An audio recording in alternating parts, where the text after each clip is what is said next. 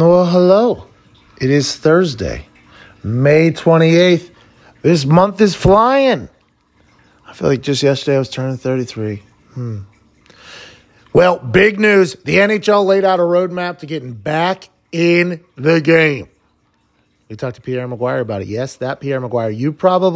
You might not like him if you're a hockey fan. And if you don't know hockey, get ready. The guy was a great conversation, and I'm a big fan of him. The Sanchize, Mark Sanchez joins us. AJ Hawk joins us yet again. Absolute legend of a man. And his jawline, by the way, is something that not a lot of humans have. He kind of has the look. His face looks like it's a shovel. That's how distinct his jawline is. One of the most handsome dudes walking this earth, also hilarious. And Michael Lombardi, former general manager for the Cleveland Browns and front office personnel for the New England Patriots and great gambler, breaks down life as a general manager in a conversation that I think you're going to like. If you enjoy this show, please tell somebody. Say, hey, you should listen to Pat McAfee Show 2.0. If you don't, just act like, you never heard it before. Hashtag this is where I'm at, Pat. Please take a picture of you listening to the show, wherever it might be. Where have you been spending quarantine? Are you out and about? Are you living your life again? Go ahead and take a picture of that. Putting together something nice. And you might win some free merch. We appreciate the hell out of you. Let's get to the show, huh? Hey, stop talking. Let's get to the action. I will stop. Oh, Meek Mill retweeted me last night. No big deal. No big deal. Kind of a big deal, though. MBD, KBD. MBD, but KBD. MBD with KBD. I just want to let you know that I offered up to him, okay? He's trying to sell his bulletproof Escalade after learning about Tom Brady selling his Extendo Escalade for $300,000. Meek Mill is trying to sell his bulletproof Escalade for $200,000. I said, hey, how about this, Meek Mill? I'll swap out the Bentley that I purchased because I'm an idiot. That just is a lawn ornament at this point. Just sits in my driveway. I'll swap out the non-bulletproof Bentley, okay, for your bulletproof Escalade, and I'll give you a free 8 bars for your next song in exchange for you coming on my show. I feel like it's a pretty fair deal. Let's see if he gets back to me. Also, reach out to the Bauer outage, Trevor Bauer. He's not happy about something going on in the MLB negotiations. It seems like the MLB is not coming back. But shout out to Roman. Obviously, everybody knows Roman is the men's health brand that is trying to help you be the best you. Whether it's hair products, skin products, you name it, they have it to make you the ultimate you. The thing that we are currently selling you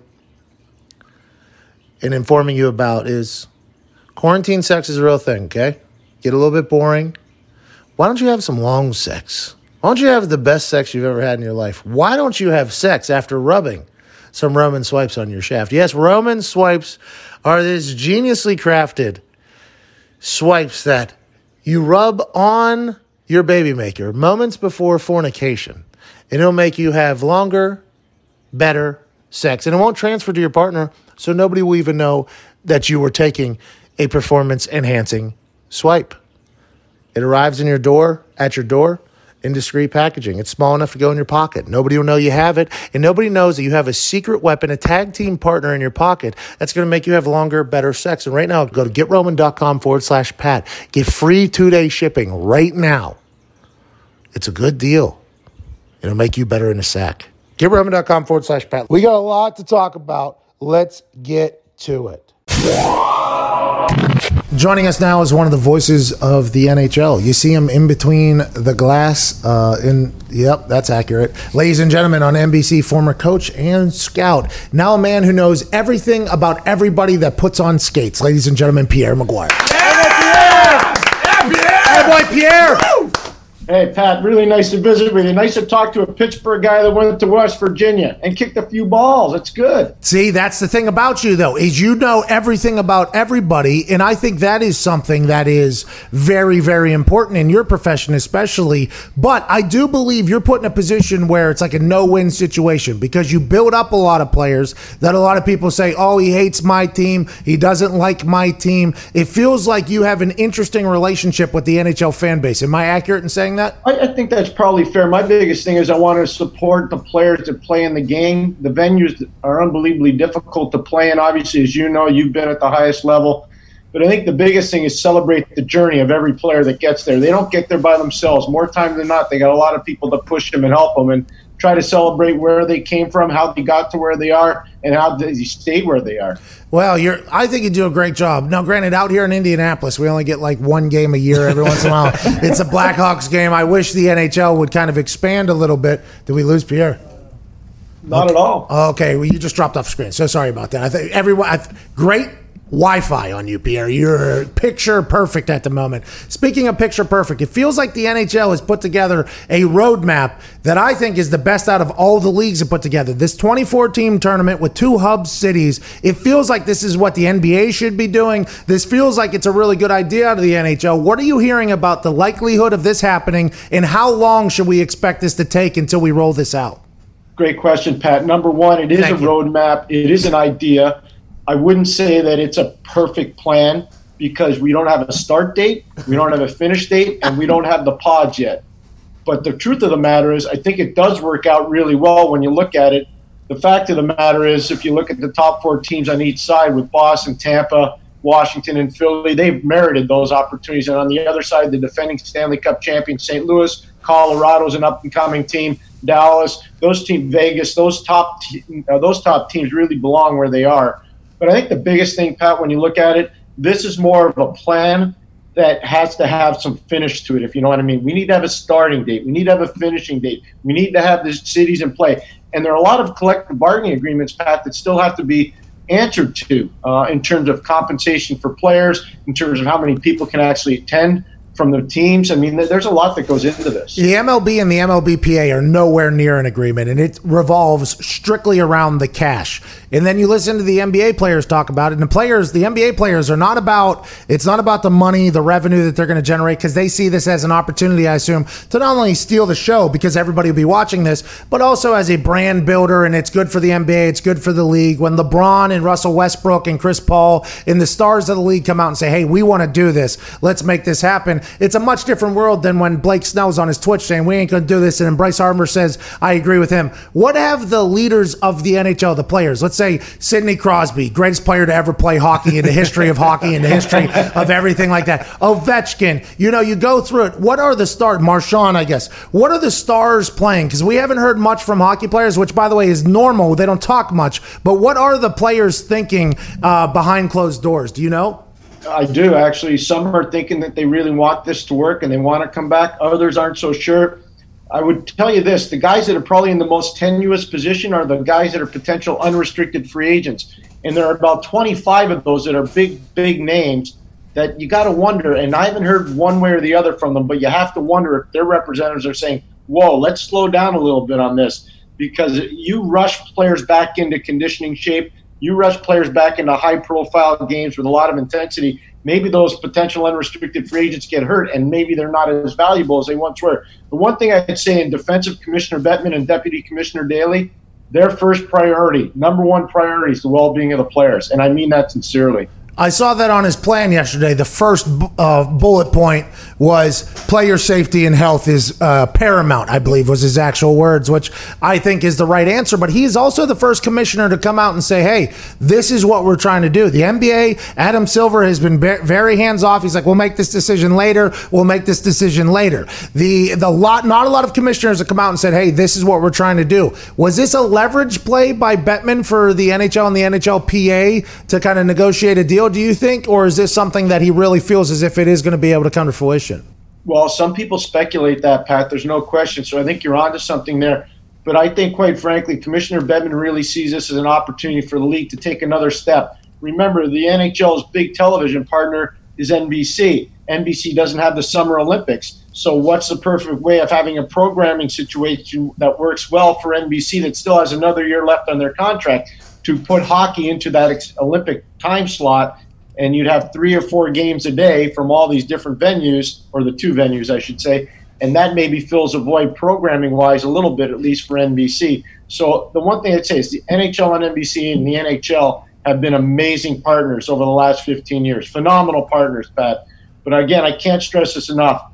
Gary Bettman is an amazing problem solver. He's not a little bit good, Pat. He's really, really good when it comes to problem solving. Okay, so you just answered my next question, because I said I'm not even a college basketball fan, but when March Madness happens and I'm engulfed by college basketball, I'll watch because I can gamble on it, because I kind of see stories start to build and things like that. You guys in the NHL and NBC and everybody are seeing this as like a morning game, afternoon game, night game until we get to how many days rest in between games. What is the thought or projection you think? Not that this is, obviously you're not abiding by law here if you say this, law-abiding statements, but what is the projections of how that tournament will look?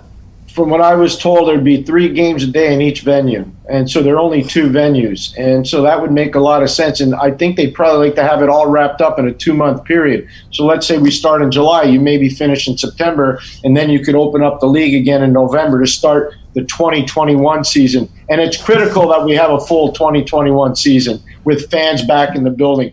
Our sport, unlike football, I'll use football example, you're an expert on that.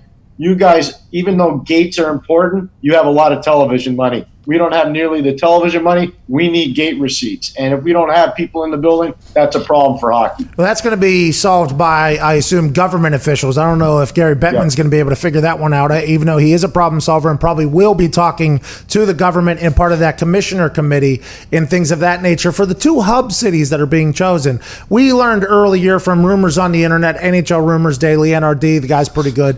But the 2 hub cities, let's say Pittsburgh gets it because it's hockey time, and let's say Las Vegas gets it because Las Vegas has already said that they would host the NBA. A casino or 2 has already said, we'll shut down everything. You can do this whole thing. Feels like Las Vegas is a home run, but let's say Pittsburgh is the other one. Will they have the Eastern Conference play in Vegas and the Western Conference play in Pittsburgh because they don't want any type of advantage for who had to travel for more and less?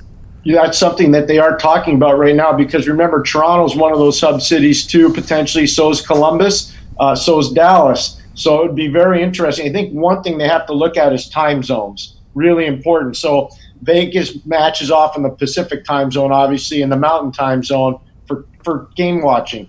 Columbus, Pittsburgh, Toronto, they match up really well in the Eastern time zone. So that's a positive. So I think everything's still fluid. But that's why I said when you started out the show, I thought really poignantly by saying, hey, you know what, this is more of a roadmap and an idea than it is an actual finished plan, because we don't even know the hub cities yet, Pat. We really don't. I think it's a good idea, though. If the NHL is the first real sport, I don't say real sport. I apologize to all the other sports that are currently happening. But if they're a team sport, the NHL can get eyes on their product from a lot of places that don't normally see it. And I would assume Bettman, NBC, and all the people with big brains are like, hey, let's do this. Last question before I let you go, and I can't thank you enough.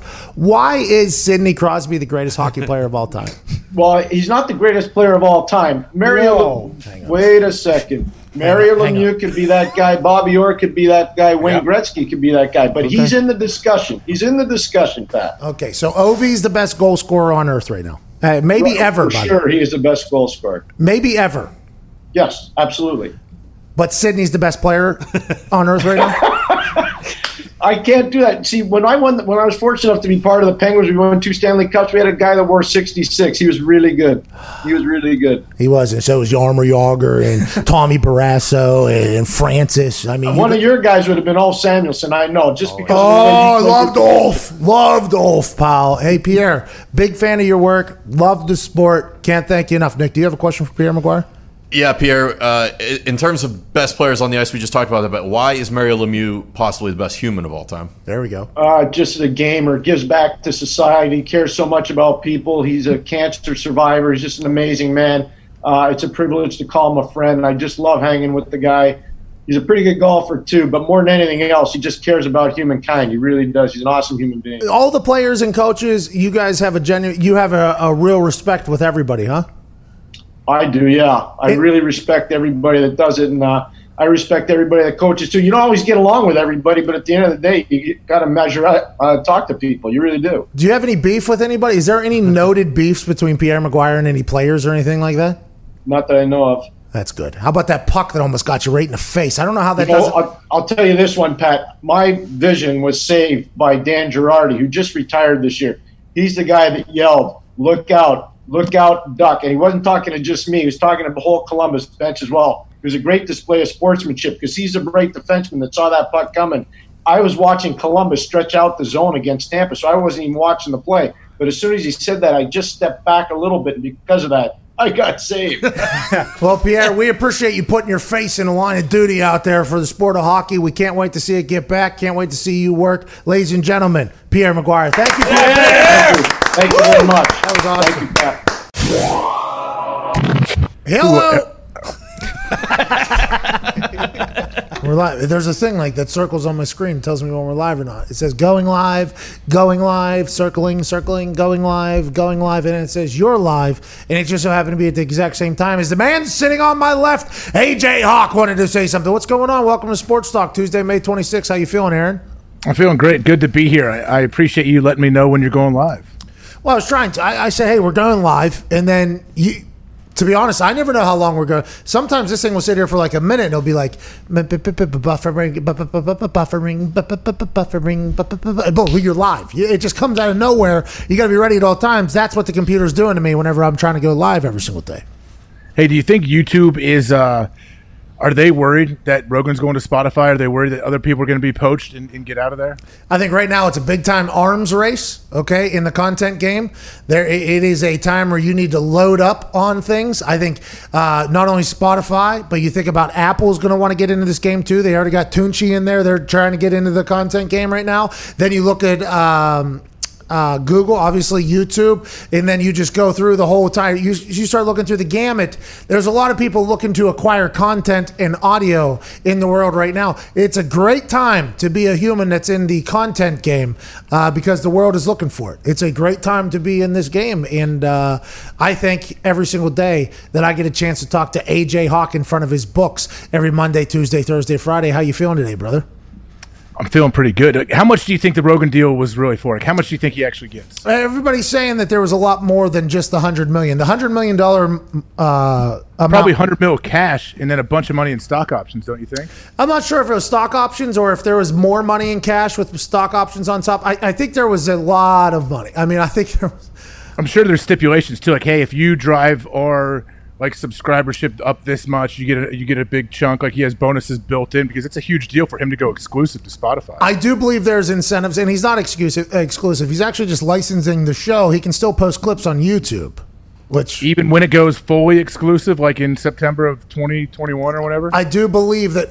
I don't know if it's the I think it's the new I don't year. think it's going to be on YouTube anymore. I think he's allowed to put clips up, though. I think, from my understanding of reading whatever, he's allowed to put some clips up. I don't know. I'm not 100% sure. But that deal is a great deal for every other content maker that's on the internet. Just like whenever Barstool sold the Pen at a $450 million valuation, that's a good deal for every other human that talks about sports on the internet. There's a couple trailblazers of the internet that make deals happen that has a trickle-down effect that helps out everybody else. Barstool, Rogan, things of that nature, those are people that do that type of stuff. So it's obviously something, as soon as it happens, you start snooping around a little bit. You're like, excuse me, how much money? $100 million? Damn. And then you start digging deep and they're like, much more than $100 million. They're reporting $100 million was not accurate. It's much more than $100 million. I'm like, well, good for Joe Rogan. I read an entire article on him. Basically, I forget what old school journalism platform it was, but they said the Joe Rogan and those types are the new mainstream media. And the quote that I took out of the whole thing is, why would you, when you can't get canceled, you have a lot more freedom to do stuff. And Joe Rogan talked about how in the middle of this pandemic with 38 million people going on unemployment, he feels bad almost that this deal happened, but he's unusually or weirdly wealthy at this point. He said something of that nature about how like this is all very mind-blowing to him as well. And the amount is massive. But this is a guy who's worked for this, 18 years, 20 years almost. He's been building for this thing.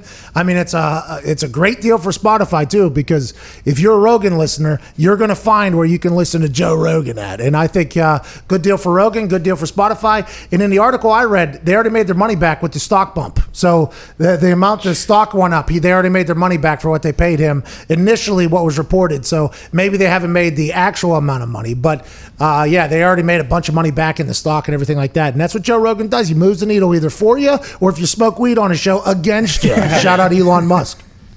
Elon went on again. Did you see any of his second appearance on Rogan? I did not.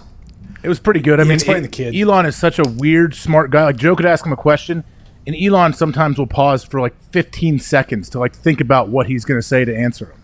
Everything I say here is going to be calculated completely because the last time I was on this fucking show, my stock crashed. Changing my kid's name to Roman numerals. That's what happened on the last time, right? That was the last big change. All the boys are here, by the way. Diggs, Nick, Ty, Zito, Foxy, and Boston Connor, also known as Coach Campbell on the internet. He's not currently Coach Campbell, though, right? This is not Coach Campbell? No, it's not. I got the glasses on now. I could be yelling, but I'm not going to. What is that? Your coach speak? No, that's not Coach Campbell. This is a coach whisper. I don't want to yell on the show right now. So I'm whispering. So are you Coach Campbell right now? Oh, yeah. This is Coach Campbell? Oh, yeah, in my workout gear, yeah. Coach Campbell's getting after it right now? Oh, yeah, he was. Oh, yeah. Have you seen this Coach Campbell video yet, AJ? No, I saw it actually without volume. I scrolled through it. We have to run it. This is. Thanks for scrolling past it, AJ. Appreciate that. This might be the best thing that Connor's ever pieced together, and I feel like this series is going to become something that we are going to get a chance and an opportunity to watch grow. It is next level. Obviously, you know Mitt. Mitt was all hungover yesterday. A bag of alcohol. He's basically a boxed wine yesterday. I mean, a guy so hungover after a Memorial Day weekend at the age of 21.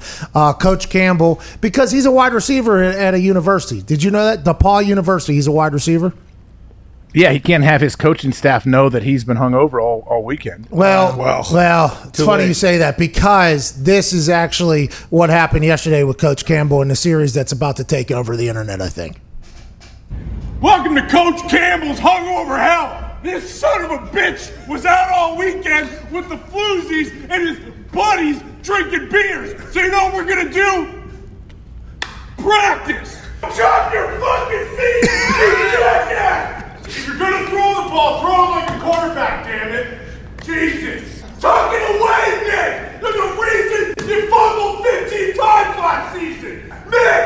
Drop your feet! Eyes up! Go, and you're lucky, son! If you drop the ball and it hits your hands, you will run until you die! Watch it! Nice catch, man. Just kidding. It was terrible. It was pretty Never good. done anything worth half a shit on a football field. It's all right. Oh, you son of a bitch! Are you kidding me? Give me 1,000 push-ups right now. 1, 2. Why'd you cut off the... There we go. This is the best part. Think about Connor editing this together and how good he felt putting this thing at the end. Yeah, look at the earth. It looks so good. Oh, man. He was hitting with the problem is the earth is round in that, though. The earth can't be round in your graphic. Are you a flat earther? You think I thought Connor might have been a flat earther. You think I'm a flat earther? Connor is not a flat earther. Come on. I'm not a flat earther. The earth is round, just like all the other planets. Okay. That is interesting. What do the flat earthers think about the other planets? Do they ever get asked about that? I've never thought about that. That's a good question. Like, okay, Earth is flat, so the rest of them are. No, they probably think the other planets don't exist. Like it's all a hologram or something. Speaking of holograms, somebody tweeted me this and told me I could take their idea, which is very nice of them. Since there's no crowds going to potentially be available for some things, you're seeing it in Bundesliga right now and other things. He said, and I quote, "Why don't we have the nerds create holograms of fans in the stands for these things?" And boom, we have an actual fan base now all of a sudden. I will say this. Bundesliga on Fox is piping in crowd noise, and I like it a lot more than I thought it would. I thought it would sound terrible because it's like, well, there's nobody in the crowd. I can see that. But they shoot it in a way that they're not getting everybody, that you can see empty seats. They put some tarps over some things because if the sound is there and you don't see anybody, then it can be weird. But they pumped in crowd noise in this one game I was watching this weekend. I loved it. And I think that was exactly what Joe Buck was referring to whenever he said the Fox is going to try to do some things for the broadcast, maybe pump in some noise. And it felt like the Bundesliga production had somebody who was like controlling the cheers and the boos and the, like, hey, we need this to be accurately timed here. When a good thing happens, needs to go crazy. When something bad happens, let's boo. Ref makes a bad call. Fuck you. Like that whole thing was happening. I liked it a lot more than I thought it would. I don't want that to be the new normal for sports going forward, but I think it's helped me kind of carry through watching places with zero fans in the stands. Do you agree with that whole thing? I do agree that if it's done right, like you said, if the audio guy is like if he's riding the controls up and down throughout the game, like, oh, it's a big play, here we go, we're getting louder. It's almost like, do you sleep in complete silence, Pat, or do you have some kind of fan or sound going? I got a fan going next to me. Can't sleep without it, by the way. Not because it's like that. Yeah. Don't you think it's that? Like if you try to sleep, say you turn like you're watching TV, you turn the TV off. Okay, let's tuck in. Let's just hit the hay. Let's go to bed. Your room is so dead quiet. I feel like it's impossible to sleep. That's why kids, like all my kids have sound machines, and it puts me to sleep. Like it's so nice. So maybe it's something like that, to where our brains it registers where, okay, there should be noise here. If done right, it can help out. It's not as good as actually having the fans in the stands, but it can do a little bit. Have we gotten away from the potential big screen TVs surrounding the football field yet? Have we gotten away? Has that idea officially been ruled out with people zooming in as if it's Roger Goodell watching the game live there? I guess it would be difficult because the Zoom cam would have to be right in front of it if the game's, well, they would have to have somebody controlling the Zoom cam to kind of catch the action. But has that been completely ruled out yet? Stephen Ross, Miami owner, Dolphins owner guy, he came out on CNBC and said, we're definitely going to have a season. It's just whether or not fans will be in the stands, which is kind of expected at this point. But I feel like we're on the road back, and I might be completely wrong. New Jersey opened up for professional sports. New York opened up for professional sports. California. It's just, how will we be able to roll back into 70,000 people being right next to each other, 100,000 people being right next to each other, 15,000 people being right next to each other? I don't know how that all plays out, but I'm pumped to see the people that get creative with it. And I think the Fox, with the Bundesliga coverage, got creative with it with the sound. It made it much better than I thought it could. I need to go back and watch some of that to see what it actually sounds like and looks like. But also, like, what does training camp look like? I know New Jersey opened up and said, like, okay, the teams can have training camp here at their normal facilities. Normally, training camp is the only time of the year where it's open to the public. We know that's most likely not going to be the case. But are they going to try to limit other people that come around? Like, okay, we've talked about it. Refs come around, and they'll spend like 3 days with the team, and they'll ref practices, and they get yelled at all day by the guys on the field. And then they come into your team meeting, and they explain the new rules. Like, are things like that going to happen? Well, Mark Cuban said it's going to be like a, welcome to the Hotel California. Such a lovely place, such a lovely place, such a lovely place, such a lovely place. Plenty of room at the Hotel California. What a nice surprise, what a nice surprise when you're alibi.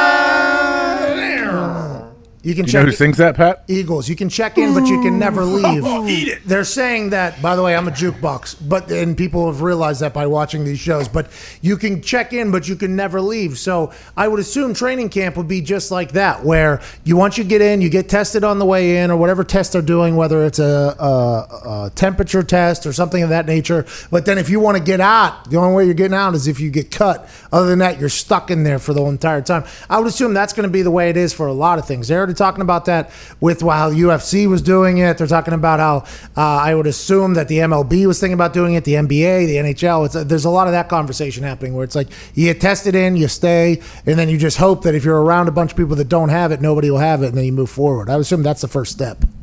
Yeah, it makes me think of everyone. Okay, so a team has an away game. Are all the flight attendants, are all they getting tested? The pilots, like anyone around the team, is everyone going to be somewhat quarantined together? I don't want my pilot having coronavirus. No. By the way. No thanks. What's he doing? Breaker 19. I'm puking and having what did they say? Some people have said that when they had it, they had like trips, like acid trips. They started seeing hallucinations. Cuomo said that. Yeah. Damn. Imagine your pilot up there just like, I mean, is it all of a sudden going to hit him while he's in the air? Like he's not going to know beforehand? You don't know? Yeah. Hey, you don't know? We had a musician in our office, 2 weeks ago? Yeah. And all of a sudden he's got it. He said that somebody came in his house, and that's how it happened. It came out of nowhere. Hey, where was I? I was supposed to be there. We were having a show, and you said a guy was going to be playing music. Was I there? Yeah, he ended up playing for our first show. He because that's where he striked us on, so we had to get a version of the song. Which Struggle Bus is he's on the Struggle Bus now, Clayton Anderson, because with the coronavirus. But Struggle Bus is an absolute banger. But he's got the coronavirus now out of nowhere. This is the first person I know that has gotten the coronavirus. By the way, Wait, so he was there 2 weeks ago, and then when did you find out he had it? Last week. Last week he found out. What did he do? Call to let you know or text you? No. A Facebook video is how we found out. It wasn't even a call or a text. It was a Facebook video. And I was watching. I was like, wait a fucking minute, pal. Okay, Tim McAfee's here. He's an old. What are we doing here? And then I reached out to him. I gave him a T's and P's. Hope everything's all right. Obvious question here. It's like, you kind of did come in raw, dog, here. You got any and he told me the whole story. I feel terrible for him. He said he feels bad. It's not good. But Struggle Bus is a good song, but he currently has it. He's the first person I know that has had it. But I don't know how easy it is to transmit. Remember, it was supposed to be 6 foot distancing, and then there's studies say they don't. I know nothing about this virus. All I do is I like to read the room. The room feels as if we're ready to open up back up, and that could be completely wrong with what the coasts are feeling. But here in America, boy, it is wide open out here. Time to go. It is wide open. Memorial Day weekend was a we're fucking done with this, pal. Let's go ahead and hit the boats. We're over it. Is it like that in Ohio? I'd assume so. Yeah, it is. I haven't been out and about too much, but we're already getting emails about like my 7-year-old son's baseball team going to start up practice soon. They say they want to have games starting in early June already, like in a week or two. I thought about like younger kids. Like, let's say you're in school, a teenager, and you live out in the country a little bit.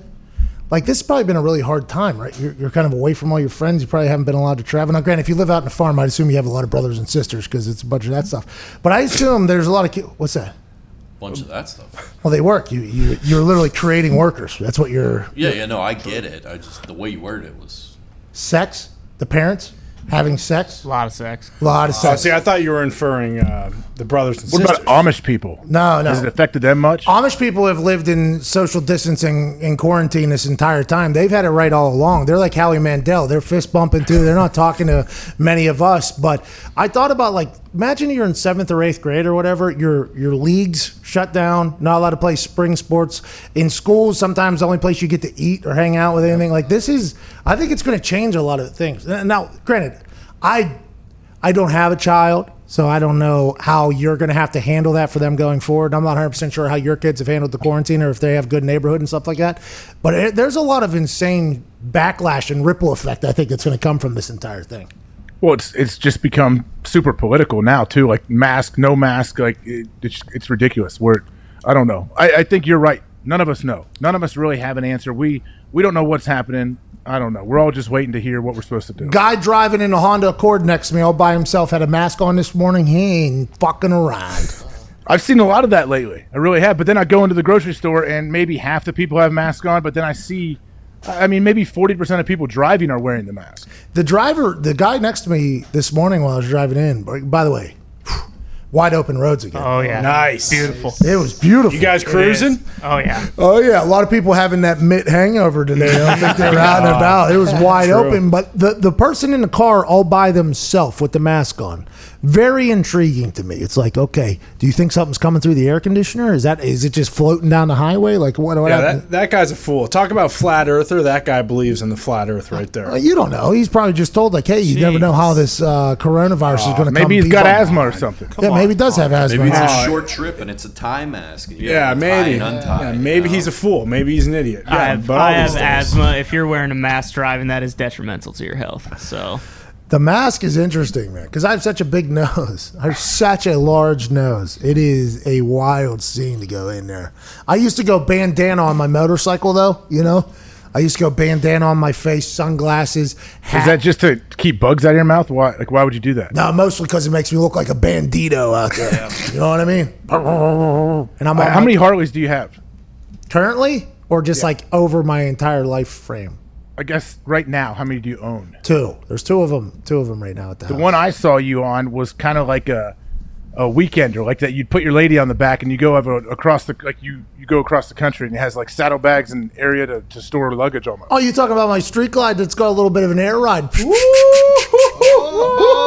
And then do you have like a legit Harley then, like a 1-seater that you can just cruise? Legit Harley. This My street guy. glide would blow by all of my other I'm bikes. not talking about speed. I'm talking about, do you have one that's more like cut down, more like doesn't have the big old compartments to carry a bunch of stuff? Yeah, I had a chopper at one point, and then I had a Fat Boy, I believe, at one point. I had a bunch. I've gone through a lot of bikes, but this one's my favorite one. This one is my absolute favorite. It looks like the Batmobile, this fucking bike. It's diesel. You're saying it's a weekender. I mean, this guy. Probably how many wrecks have you got? This guy. He's never seen it in person. They got no bikes like he has that in seen it in Ohio. person. I pulled up to him whenever he was walking around. He was calling an Adidas high school game for 7 hours straight with no commercials. And I saw him during the day, this guy. He's probably hanging out with Mitt. He was probably hammered. Yeah, he probably was. Still driving that 3-wheeler he has. Yeah, the geezer glider. You got the old geezer glider over there, The pal. old trike. Oh, what was that called? No, it was the You wanted to rent it to us during December to February. Slingshot. That was nice of you. The slingshot. That thing was fast and low to the ground. It was fun. That thing sucked. And,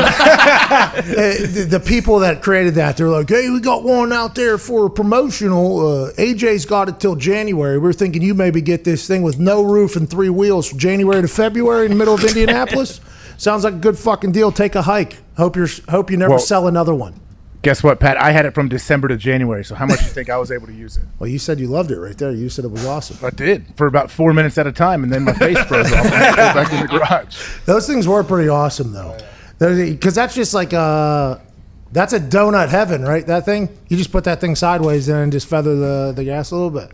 I think it's technically considered a motorcycle, but yeah, it was cool. You put a plow on that thing, probably be able to plow your driveway pretty easily. What was that other thing? Pan Am, maybe? Might have been a Pan Am. 2 wheels in the front, 1 wheel in the back. It kind of changed the way it was considered a motorcycle. Is it called like a T-Rex or something? Like some dinosaur? That's a slingshot, I think. Oh, okay. I think it's Pan Am. Can-Am. Can-Am has like the side-by-sides and like Polarises, like stuff like that. Are you talking? Like you go through trails in the woods? Can-Am has the 2 in the front. Can you pull that up? There's 2 in the 2 wheels in the front, 1 in the back. It's like a motorcycle more, but it's automatically balanced or whatever.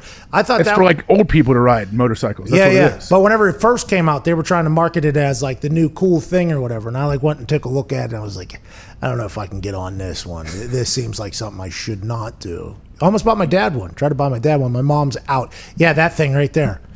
That thing's sweet. See, I thought that like people were going to get on board. That's like when cops cruise around on the beach. Yeah, I thought people were going to get on board with that because the donuts would be majestic on it. How many wrecks have you gotten in? What?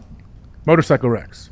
None, bro. I got great vision. It's not you. It's the people around you. You got to be. It's all everyone driving by you, texting. I agree. People say that, and I'll get in an accident at some point, and this will come back to haunt me. But you have to drive for the other people when you're on a motorcycle. Like you literally have to drive for the other people. Like I'm watching the driver while I'm riding my bike, if that makes sense. So like you'll see their arm move before their car will move, or you'll see their head glance at least a little bit. I'm doing that while I'm riding, or I'm getting the hell out of the spot that I'm in. And that might be called, I don't know if that's super defensive or offensive driving, but I am a mover and a shaker on there. I don't have time to fuck around for somebody else who's a terrible driver to take me out. I got shit to do, so I'm going to get out of the way. And in Indiana, I'm on a lot of wide open roads. But yeah, you never have a conversation with anybody who's been on a motorcycle. It's like, yep, never gotten in an accident my entire life. Most people have gotten into something, I would assume. And I'm just hoping that I'm one of the anomalies that never happens. I hope the same as well. I know Chopper has a Harley here, my father-in-law. He got in a wreck first week he had it. He was coming up over a hill, and like it was a thing where you go up and down, like you're coming up a hill, and right over the top of the little hill, somebody stopped completely in the road. And it was like 55. And so I was like, what'd you do? He's like, I had to dump that thing and ride it into the woods. Like he had to go down sideways and everything. And we didn't even know about it until he was walking around our house a couple days later in these little short shorts, and he just had nasty road rash all over, like his ass down his quad. It was amazing. I'm a casual rider mostly, though. Like, I'll just casually ride, casually cruise with the lady. Then if it's wide open, let's go for it a little bit. The first time I got a bike my rookie year because my mom said, you will never be allowed to have a motorcycle when you're under my roof. So in college, I got a scooter just to kind of warm it up. Like, let's see how I do here. That thing was incredible. Had an electric start and everything like that. Then when I became a rookie and I got a paycheck and I was under my own roof, I was driving down the street and this guy had this chopper on the side of it. It was almost basically telling me to buy it. So I drove by it like probably 15 times. I had no idea how to ride a motorcycle at the time. I finally stopped. It was after one of those poker games. I think I had a shit ton of money on me at the point. And he was like, how can I help you or whatever? I was like, I'd like to buy the bike out there. He told me a price. I offered him an extra $500 on top of it to ride it back to my house because I didn't know how to ride it, right? So I gave the guy the asking price plus $500. He takes it back to my apartment I was living in at the time. I parked my car at the time, and I'm just looking at it basically for like 3-4 hours. Literally, like, all right, I'm not going to ride it until I learn how to ride a motorcycle. Like, that would be very stupid of me to get on this motorcycle without knowing. And it was a Titan, which had like, I think 1,600 cc in it. It was a big boy. So I tell a couple of my friends that ride bikes, they're like, well, why the fuck did you buy the Ferrari of motorcycles for your first one? I was like, I didn't know that. I knew it looked cool. I didn't know it was so big. So I looked at it for like 3-4 hours, whatever, and then finally I couldn't take it anymore. I got on top of that thing, stalled out like 4 or 5 times, and then I got going, got into the town. There was a red light, did a couple laps around a parking lot until it turned green again, and then I kind of just figured it out from there, got my permit, then my license, moved on. I feel pretty good about my riding ability. It's been over a decade at this point, but boy, those first couple of years, there was some sketchy times when I was on that fucking Titan. I mean, that thing was way too powerful for me. It had no back, tiny little seat, and I used to just, get a little bit aggressive with the old, little bit of that thing. Did you ride it into the facility for the Colts? Never. Not a single time would I have ever done that ever. But Jeff Saturday and them did a whole motorcycle ride for charity. So it was like, I felt like whenever I saw that they were doing that, I was like, oh, I can have a motorcycle then. Then I learned that if I was to get hurt, they would not have covered that insurance. I would have been on that for myself there. Yeah, that's what you can't do. People always think in a contract that says like, oh, no skydiving, no motorcycle riding. It doesn't specifically say that stuff, at least on contracts I've seen.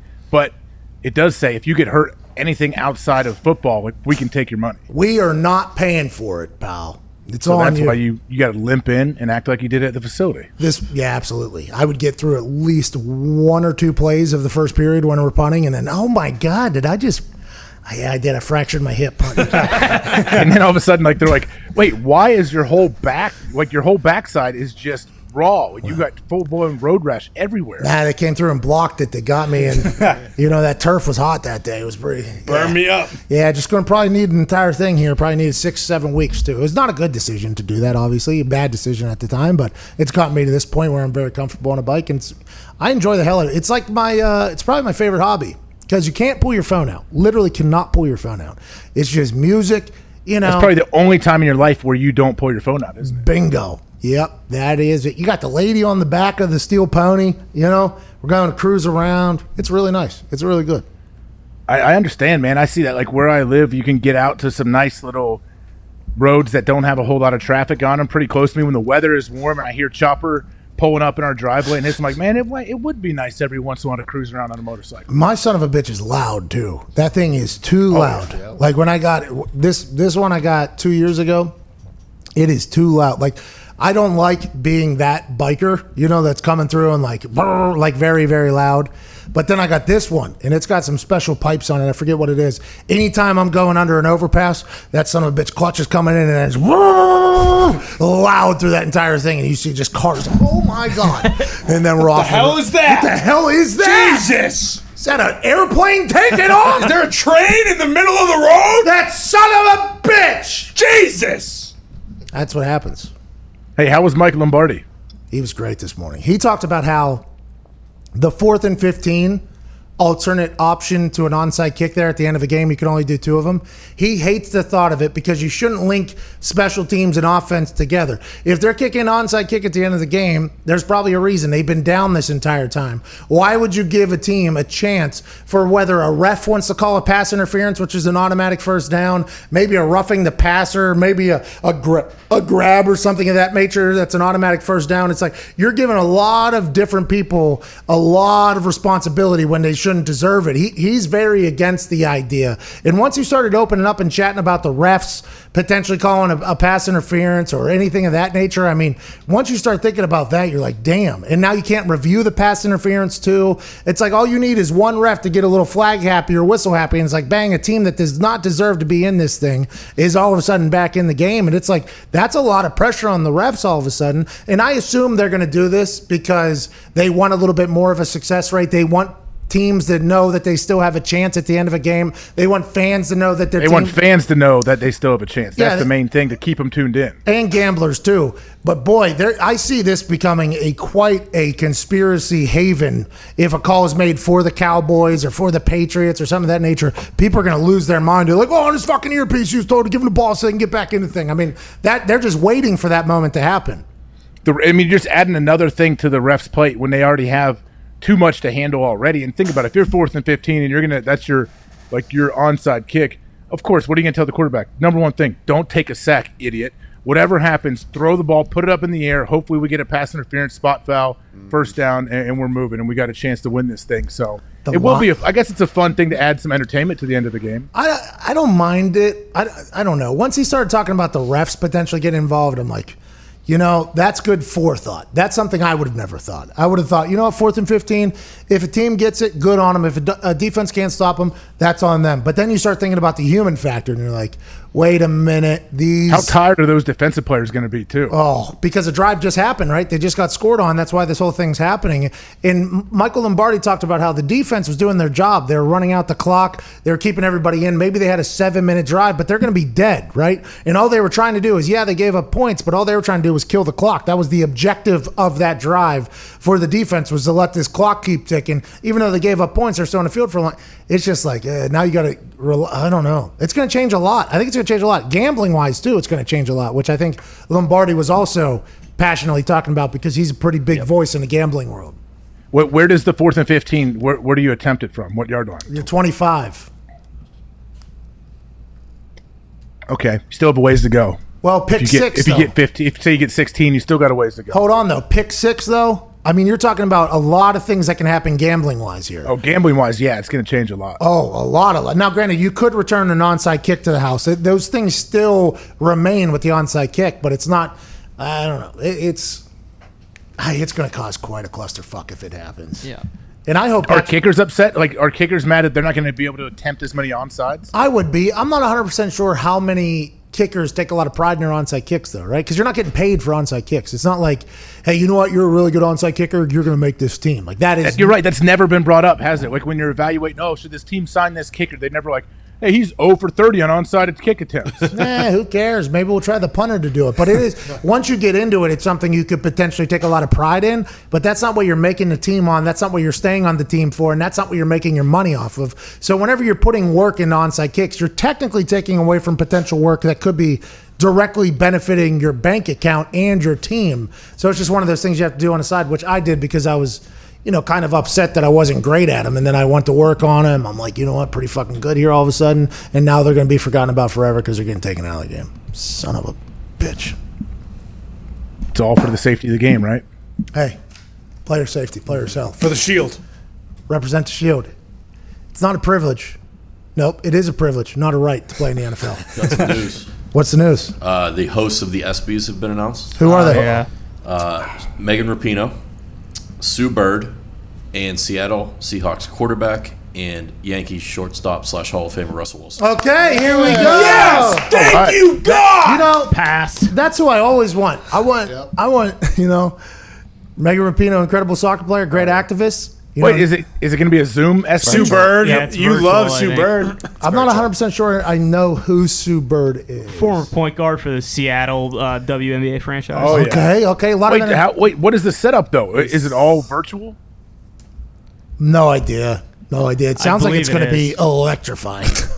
Did Ty campaign enough to get Russell on there? How did this happen? Well, the thing is, Russell Wilson just gave up 300,000 meals on Sunday. Russell Wilson is a two-sport athlete that are being represented at the ESPYs. Potentially one of the greatest athletes of all time. Deion Sanders, Bo Jackson, Rob Gronkowski, multi-sport athletes. Russell Wilson's one of them, and he's incredible on the microphone. I'm thankful that he, Sue Bird, and Megan Rapinoe are on the mic for this ESPYs. This is going to be one that we'll never, ever, ever forget. Yeah, no thanks. I think, I can see why they have Russell Wilson, but who wants to watch a guy just go up there and kiss everyone's ass and squeeze butts for 3 hours and talk about how great everyone is? It seems like this show's going to suck.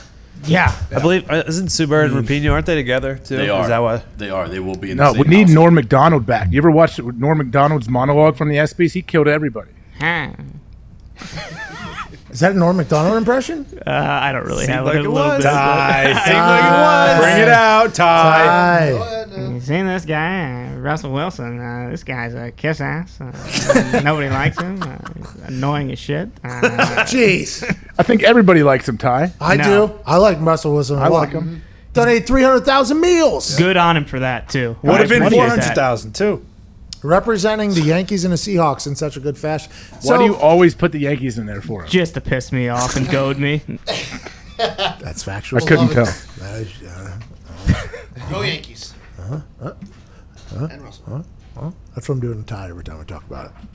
No one worth a shit playing baseball's ever been number 73, and that is Russell Wilson's my! Get off spring of training it. jersey. They're talking about bringing him back for the MLB on this short offseason because they know he'll be ready and not everybody else will be ready. Russell Wilson, you don't have to get ready if you stay ready. And when it comes to baseball, they drop Russell Wilson in spring training. It looks like a fucking perennial all-star out there. Yankees are dropping like flies, too. They need Russ in the clubhouse right now. Exactly, especially with the governor over there, Cuomo, saying, hey, Russell, come on back, pal. Come on back. Wait, what's going on with the Yankees, Connor? Put the pinstripes on. Judge is hurt. Sanchez is hurt. I think another guy, Severino, got hurt again. I mean, it's really a train wreck. Wait, did they get surgery once the whole COVID thing started or something? I think so. They all might be out for the season. But Russell Wilson is sitting over there in Washington with 300,000 meals on deck for people saying, hey, you want to put the bat in my hands, pal? The pinstripes are in good hands. That's what that means. He's ready. He's ready. Credit to Connor for turning his light on today. Thank God. You know what, AJ? It's Coach Campbell. Thanks. He's coachable. Most coachable coach around. He told me that yesterday. He said, I'm the most coachable coach you'll ever see. What does that mean? I don't know, but you know what I just realized as you stood up? Like, this bat it's getting out of control. Like, the amount of time, the amount of minutes that you hold on to this bat during the show is starting to anger me. What? Why? Why? It's a big baseball show. AJ, what's wrong, AJ? I don't know if it's clips I've seen or so, like, where you're just sitting there and we're having a conversation and I don't realize it in the moment, but you're just sitting there just kind of wiggling the bat and you're just having a normal convo. And I'm like, wait, what? Why? Me and Michael Jordan. Me and Michael Jordan. We just have conversations with our bat, waiting for our next time to get at bat in the AA for the Birmingham Barons, pal. I think I am. You are lefty. Yeah, get that back elbow down. I mean, how do you not know? You're 33 years old. I've only played once, dude. You play golf righty, so I would imagine right hand should feel more comfortable. Yeah, but it doesn't for some reason. Unless I hold it like, that's how I hold it. No, don't interlock your fingers. No. Well, You're lefty. He's You're a fucking lefty. comparing it to golf. You're a lefty. Definitely interlock. There it is. Elbow's too high. Jordy's going to kill you. Why is the elbow supposed to be low? I was told that the elbow is supposed to be high. Keep it tight. It's got to drop anyways when you swing. So Torque. Yeah. you're wasting time when it's up. Yep, you keep it that high, you're going to be popping out to the infield quite a bit. I just hope it can get off the fucking ground. I just hit 3 grounders last time with my weak hand. I'm learning. With my weak hand, pal. By the way, I might be able to see the ball better from this side because holding, I'm on this side for a righty. Oh. So it might be actually. That's why you're feeling more comfortable then. Yeah, what eye are you right eye dominant? So I think I'm left eye dominant actually, which would mean I'm a righty baseball bat then, right? Because that's the near eye there. You still have dominant eyes when you get LASIK? Oh. Yeah, I think so. How about you just close them one at a time and see which one you see better out of? All right, here we go. What are you doing? I'm a lefty. I'm a left eye. Yep. Have you ever done that before? I know my right eye has been better than my left my whole life. When the triangle moves, right? So whenever you put that thing in there, right, whatever you see in there with both eyes, then close your eyes. Oh, they're both the same. Yeah, which one stays the same? Both. What are you talking about? You're like a fighter pilot then, Z. Yeah, do your Tom Cruise and fucking Top Gun. How about I just do this? I can do this. Williams. Okay, right eye, I see there. Left eye, okay, my right eye sees better. Yeah, but you don't know it. You don't know, AJ. You don't get it. It's not my fault you don't get it. It's not your fault either. I apologize. You're right. How old are you, 35? 36. Happy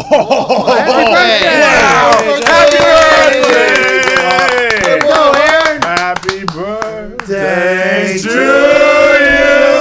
January. Happy birthday to you. Happy birthday, dear Hannah. Happy birthday to you. Click, clack, click, clack. Sorry we missed 35 of them, but we're happy we could hit the 36th one, honestly. Yeah, just a few months after I turned 36. I appreciate it, guys. All right, let's talk about Rams safety Taylor Rapp being a fucking superhuman. He burned 10,000 calories in one day. He biked 125 miles. He swam 1.25 miles, ran 3 miles, and hiked 4 miles from 4:30 a.m. to 9 p.m. This is a factual statement. This thing actually happened. It seems like a bunch of bullshit whenever I first heard it. Then he's got it all tracked, obviously. This is an insane workout. The Murph is you run 1 mile, you do like 100 push-ups, 200 push-ups, 300 sit-ups, 100 pull-ups, and then you run another mile. This guy went above and beyond. Have you ever been in the shape that Taylor Rapp is currently in? 125-mile bike ride, 1.25-mile swim, and then a 3-mile run, hiked 4 miles. That is absurd. I don't think I could accomplish one of these feats. He took on all 4 of them. This is next level stuff, and this guy's in much better shape than I'll ever be in my entire life. I could eat the 10 calories, 10,000 calories. Attaboy, Z. Attaboy. How about you, AJ? I mean, the 1.25 miles swimming, that right there is very difficult. Like, I assume he's been training for this a little bit. Yeah, I think you would have to. Is he trying to be an Iron Man? Is this football training? I don't know. Like, hey, is he a good football player? Does anybody know if he's a good player, man. He's a good player, yeah. I remember him in college. He was very good, and he had a good rookie year, too. He's their starting nickel corner on defense. Did that guy next to him do that entire workout? I would expect your body to look a little different if you did all that stuff, but I'm happy that... Taylor probably had to drag him a little bit. To be honest, he is not heart monitored up, so I don't think so. True. Taylor, what a stud of a human. I didn't know we had humans that could do this type of stuff. This is next level. This Lance Armstrong stuff that we're learning about on Sunday night here, this documentary, whenever they're talking about what he would do, insanity, absolute insanity. Now we got a guy in the NFL being able to pull off a lot of stuff. Good for the sport, good for the league, good for Taylor. I will never be able to accomplish that, and I am bummed about it, to be honest with you. Well, you don't know the Diaz brothers that fight and are MMA fighters? Mm-hmm. Oh, yeah. They both do Ironmans all the time. Like, they swim it back and forth to Alcatraz. Like, they do all of this. What about the Sharks? What about They escaped prison? the Sharks? The Diaz brothers swim back and forth to Alcatraz, the water that they thought they deemed unswimmable. The Diaz brothers do that? Diaz, is it? Diaz? Yeah, it's part of a race. Nate, the older brother, or Nick, the older brother, and then Nate, the younger one. You want 31 flavors? That is Oh, it checks out. fantastic. I did not know that. Of course it checks out. I know. What do you mean? It's like a known thing. Diaz? It is not a known thing. That is something, if I was the Diaz brothers, like the UFC should have, whenever he was fighting Conor, the only thing I knew about him is, okay, this guy seems to be about that life. He seems to be a tough dude. He beat him, by the way, and then he was throwing water bottles. I wish somebody would have said, oh, yeah, this guy does Ironmans in his sleep, and he swims back and forth to Alcatraz just for fun. It's like, damn, whole new level of respect for, not that I didn't before. I mean, they're badass individuals, but that is next level stuff. I can't swim across my pool. Well, but it made me think of that because you said, oh, I imagine this one guy, you were body shaming him, saying his body wouldn't look like that if he was able to do all of this. The Diaz brothers, like, they're not the most shredded guys on the planet. But so they're built for, like, they have the mental makeup to do those races, and they also, their body somehow physically lends itself to that. So that's just mental warrior stuff, right? Like, I know Heinz Ward did a half Ironman. Jeez. It's like 70 miles. 1.2 mile swim, 56-mile bike ride, and a 13-mile run. Whew. Oh my God. I am such a fat ass. There's no way I could even think about doing it. It would take me probably 5-10 years to get in shape to do that. I'd rather watch it on TV. I mean, I would not. I would not want to watch that. That sounds incredibly boring. Doing all that stuff he did yesterday, isn't that like deathly unhealthy? Yeah. Marathon died. Doing all that shit in one day. Well, we knew a guy who tried to do a marathon, and he trained for 9-10 months for this thing, and he got to mile 21, and he died. They brought him back to life. Still has yet to finish that marathon. Really? Now he's the CFO of this company. It's wild.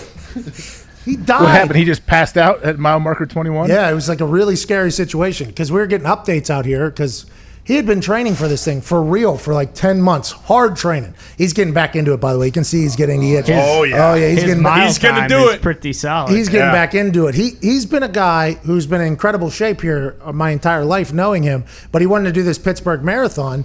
He trained his ass off. Then marathon day came, and I'm getting updates from people. And then I sent him a text. I'm like, hey, how we doing? And I got cut off completely. And then you go to track him on the internet, and he just kind of fell off the race. It's like, what the fuck happened to this guy? He was in a hospital. Something happened to him. I forget the what. rhabdo. what is that? Rhabdo. He got rhabdo in the middle of a marathon? Middle of the marathon, like mile 23. Still hasn't got the medal for finishing. They took him to the hospital. Yeah, it was a real situation. Very, very scary. We make fun of him a lot for it, but if that guy trained for 10 months for it and couldn't do that, that is crazy to me. Now he's trying to get back into the game. If you can accomplish 125 miles on a bike, over a mile swimming, 3-mile run, hiking 4 miles, your body's just got to be built different, huh? That just has to be a different body than I have. Is that an accurate statement? Yeah. Different body, different brain, I think. Oh, you're saying I'm soft. That's accurate. I'm saying I am too. Like, I don't have the mental makeup to do those like super long endurance races. Hey, did you see Phil tweeted you asking you for a motivational speech because he needs... Oh, is this CFO Phil? Yeah, that's CFO Phil right there, yeah. What is this time? Is this a half marathon? 14 miles. Yeah. He needs to get to 26 or whatever. He did 17 last night, I think. Is he almost there? He's getting there. He's almost there. He's got this big old mustache, too. I think he's a little bummed because the Pittsburgh Marathon, due to the quarantine, is being moved. And I think he was gearing up to do it this year without telling us, by the way. I think he was just going to do it, get the medal, tell us to all eat shit, get the shirt that's finished and all that stuff. But then the quarantine happened, so now he has to... Does he have to stay in shape for another year? There's no way he'll be able to do it. This dude runs until he gets blisters on his feet just casually, like on a Wednesday. He's just running, and I FaceTime with him afterwards. He's got blisters on his feet. His legs are, and I'm like, what are you? Why are you? Some people, that's what they do, man. They just like that's their time. Like you on your motorcycle without your phone, that's them running. That runner's high thing, I've always thought was a bunch of not bullshit. real. It's not real. I think the problem is you, us, all of us here, running was always punishment. So I did Still is. I do something wrong, go run. And it wasn't in a tone like, hey, let's go for a run. It was like, go fucking run. Okay, you want to show up and do that type of stuff. And it was, hey, go run, and you're going to run until we tell you you're done. Like, you don't know. There's no end in sight. Like, that's another mental warfare that you have when you're like, okay, I'm running full gassers down, back across the field. And coach just keeps blowing his whistle and looks like he's not stopping anytime soon. We could be here all night. Turn the lights on. We got a long one.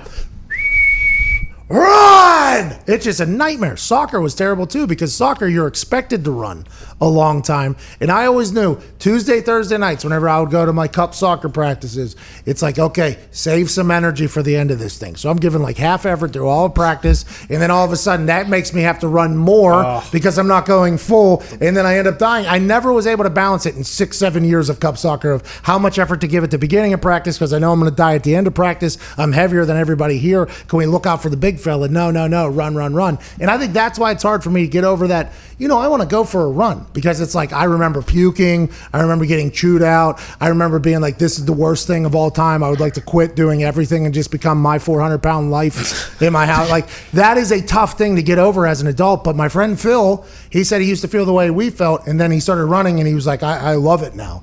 I don't know if he still does or not, but I hope to one day be able to achieve that. Wait, that's something I give Mike McCarthy a lot of credit for. So we didn't run after practice in Green Bay. He always said, like, our conditioning is built into practice. It's built into the schedule. Yeah. Our team periods, we're going to be running hard. We're going to be chasing the ball. Like, everything is fast-paced. Like, you don't need to run at the end. So because if you know you're going to run at the end, it's true. Like, just human nature. You're going to have that in the back of your mind. It's going to always be there. And you're not going to be able to go 100% during practice. So Jim Caldwell never did any running after practice. His thing was we're going to be the freshest, fastest team on the field. That had to be the most, like, the greatest thing to hear a head coach say. Oh, he said it every single team meeting too. He was like if any coach says like we want to be fresh, the whole team's like, yes. Yeah, we do for this guy. Yeah, hey, bud, we never want you to be fired. We want to be as fresh as fuck forever with you.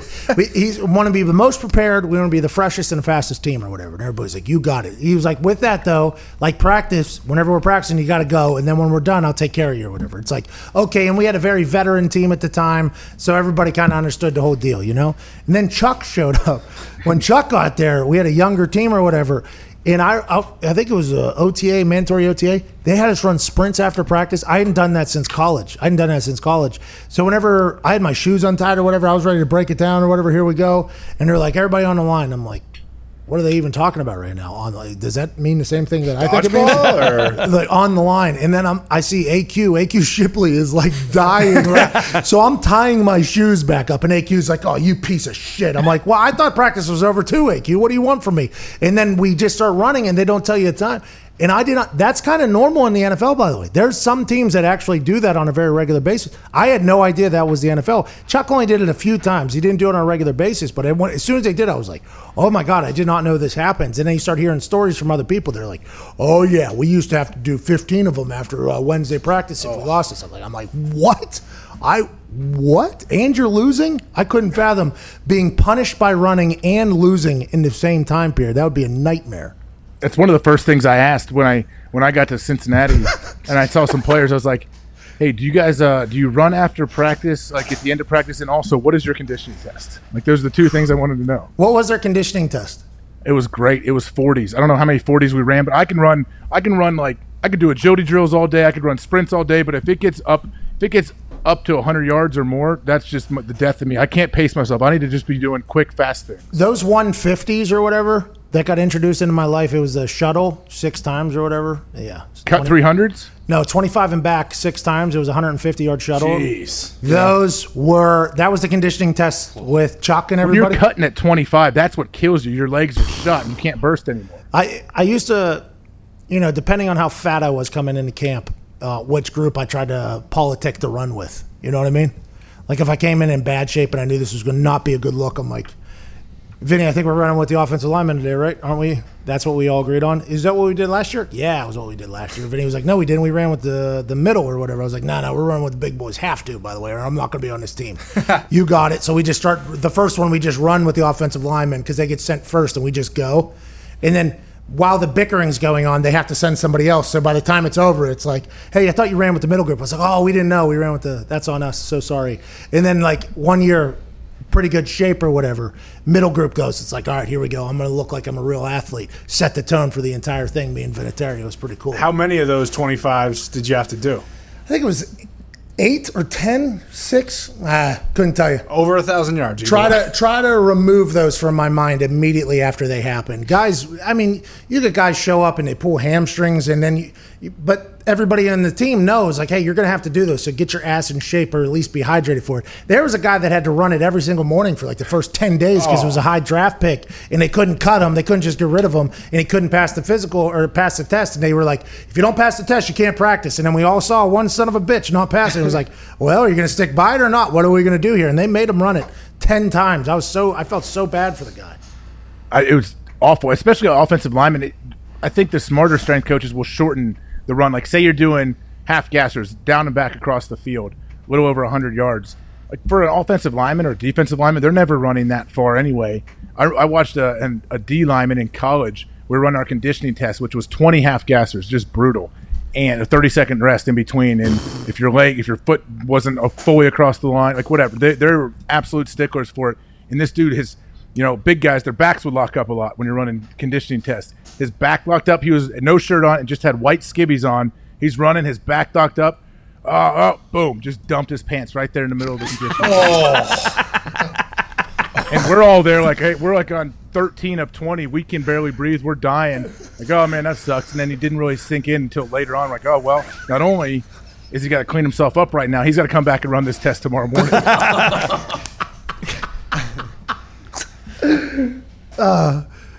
Man, I wish I was in that locker room. That's a locker room where I would have done well right there. Left it all out there. When he would have came in that locker room afterwards, boy, I would have been there ready to greet him. Come on, buddy, you've had a rough day. Now we're gonna have to do a lap ride in the locker room. There's a lot of people that got some shit. No offense to say to you right now. We gotta hit this thing head on here. This is gonna be a lingering thing for the rest of your life. That's a shame. Or is he smart though? Or was it a smart way to get out of the test and not look like he was quitting? That's the way I would be PR spinning that thing. Crisis management 101. Did it on purpose. Get off me. Joke's on you guys. I knew I wasn't going to finish. I knew I was going to have to come back tomorrow anyway, so I stopped at 13. I didn't have to run all 20. Oh, my God. I wish I just saw a guy just shit his pants. I would have died. We had a guy that at West Virginia, we wore yellow pants in practice, Mm-hmm. And we had a guy who on a couple of different occasions, farted and a little bit too much came out. Oh, the old shark. Yeah, and he refused to wear underwear. So that guy was always something, especially in the piles. You had people really losing their minds and stuff like that. But I've never seen a full shit. Did you see J.J. Watt tweeted MC Hammer last night? MC Hammer did a Google search. Allegedly, it is actually more healthy for you when incredibly tired to bend over and have your hands on your knees. A study came out and said it is more healthy for you, more beneficial. It is better for recovery to bend over, put your hands on your knees in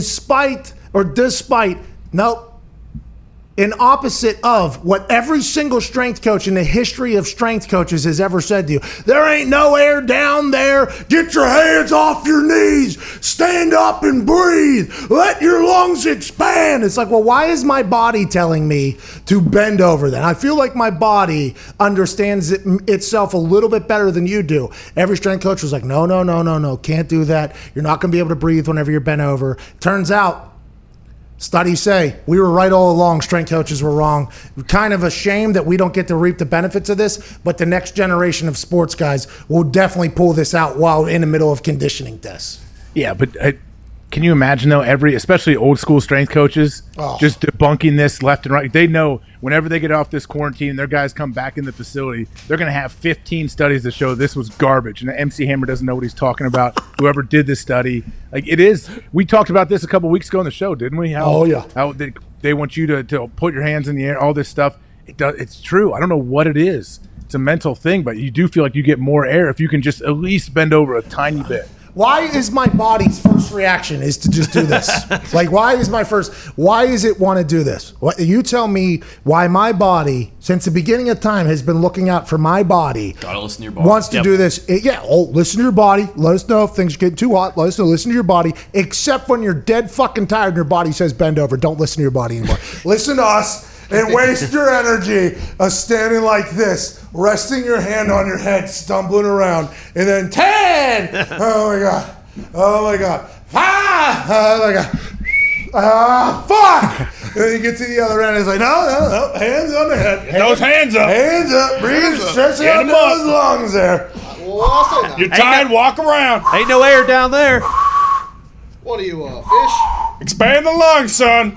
Hey, don't you guys know? I know Diggs is a big CrossFit guy. If you watch any of these CrossFit things on TV, when they get done with one of their exercises or whatever they're doing, they lay down flat on the ground. They're so exhausted. How come the CrossFitters got it all fucking figured out? It's because their organs are failing. So that's just the best way to get blood back to the rest of the body. I guess CrossFit is a killer. Yep. It is, yeah. Yep. How so? People's organs fail, I guess, is what Diggs' big motivation. Yeah, you wish you were mentally tough enough to go that hard to where your organs would fail, huh? I do. I actually do wish I was like that. All in your back and your knees and your joints. I think the creator, his organs failed. Well, I'm just saying this. We don't know if what Diggs is saying is accurate or not. Mr. CrossFit. I've been doing some workouts here lately that have been making me feel exhausted, and I've enjoyed the feeling. Actually, it's actually a rhabdo. They get rhabdo. You run a marathon, you get rhabdo. You do CrossFit, you get rhabdo. You're kind of a dead man. But I've been enjoying these workouts that have been leading me to exhaustion, to be 100% candid. 100%. You need that. I think all of our bodies need that. You need to push your body. So you do feel totally exhausted. It helps you the rest of your day. But I'll tell you what, I am laid down on that ground in between different sets of things. I am completely spread out. Oh, my God. I can't. For instance, my boobies have been cramping up because there's been a lot of chest building. Mm-hmm. And I'll get to the point where I can't even hold my phone to move the song, okay? Can't change the song on my phone. I can't even move my thing. So I'll just lay down with my T-Rex fucking arms like this on the ground, and then I'll get 2-minute break, and then I got a boxing timer that yells at me to get back into it. But I've been enjoying the exhaustion again. I've actually said that I miss the feeling of my legs being dead. And that is such a very weird thing to miss. And I never thought you would ever hear me. Any strength coach that's ever been around me or human that's been around me during conditioning would never think that I would say this. But at the age of 33, whenever my legs are just completely blown up and dead, I was like, oh, this feels good, actually. And then I can't get up off the shitter, and there's other things that happen. But it's been feeling good to kind of abuse the body a little bit here lately. Yeah, what is the reason for it? Why are you on this kick? Because I got fat shamed on the internet. By who? You fat shame yourself. Well, maybe. I mean, I got to sit down, on camera every single day. And when I'm built like a spark plug, when this gut starts to grow, it's just a real problem. And then the internet starts calling me fat. They're like, oh, once was thick, Now he's fat, and it's like, wait a minute, I got to get going. And I had to have a talk with the mirror, like, hey, are you going to be a fat ass forever? Or is this what's going to happen? And I've never been like a totally yoked guy. Does that make sense? Like, never been jacked because I like to eat things. I think I would like to see myself do that at least once. And I think that time is now, by the way. Yeah. I'm 11 days into a new workout plan. I don't know if that's long enough to call it a habit or not, but I am. Oh, it is. I am currently like looking forward to the workout I have coming whenever I go home this afternoon. Hell yeah. Hell yeah. Hell yeah. Hell yeah. Hell yeah. Hell yeah. Hell yeah. I'm tired. Hell yeah. Hell yeah. Hell yeah. Hell yeah. Hey, Finn Balor, Damian Priest, NXT TakeOver, June 7th. They will battle. Breaking news on the show this morning, AJ. That's great. Oh, okay, good. You have any idea who any of those people are? Yep. We broke news for WWE. I think I've heard of Finn Ballard. Balor. Yeah, the Balor Club. Not Chris Ballard. No, not Chris Ballard. He's the GM of the Colts. Allegedly was trying to make some trades this offseason, from what I heard from an Sam insider. Roberts took a shot at you for no reason. What? Oh, no. Just undeserved. Sam Do you Roberts? like Sam Roberts, AJ? You like Sam Roberts? The Yeah, I actor? know his stuff.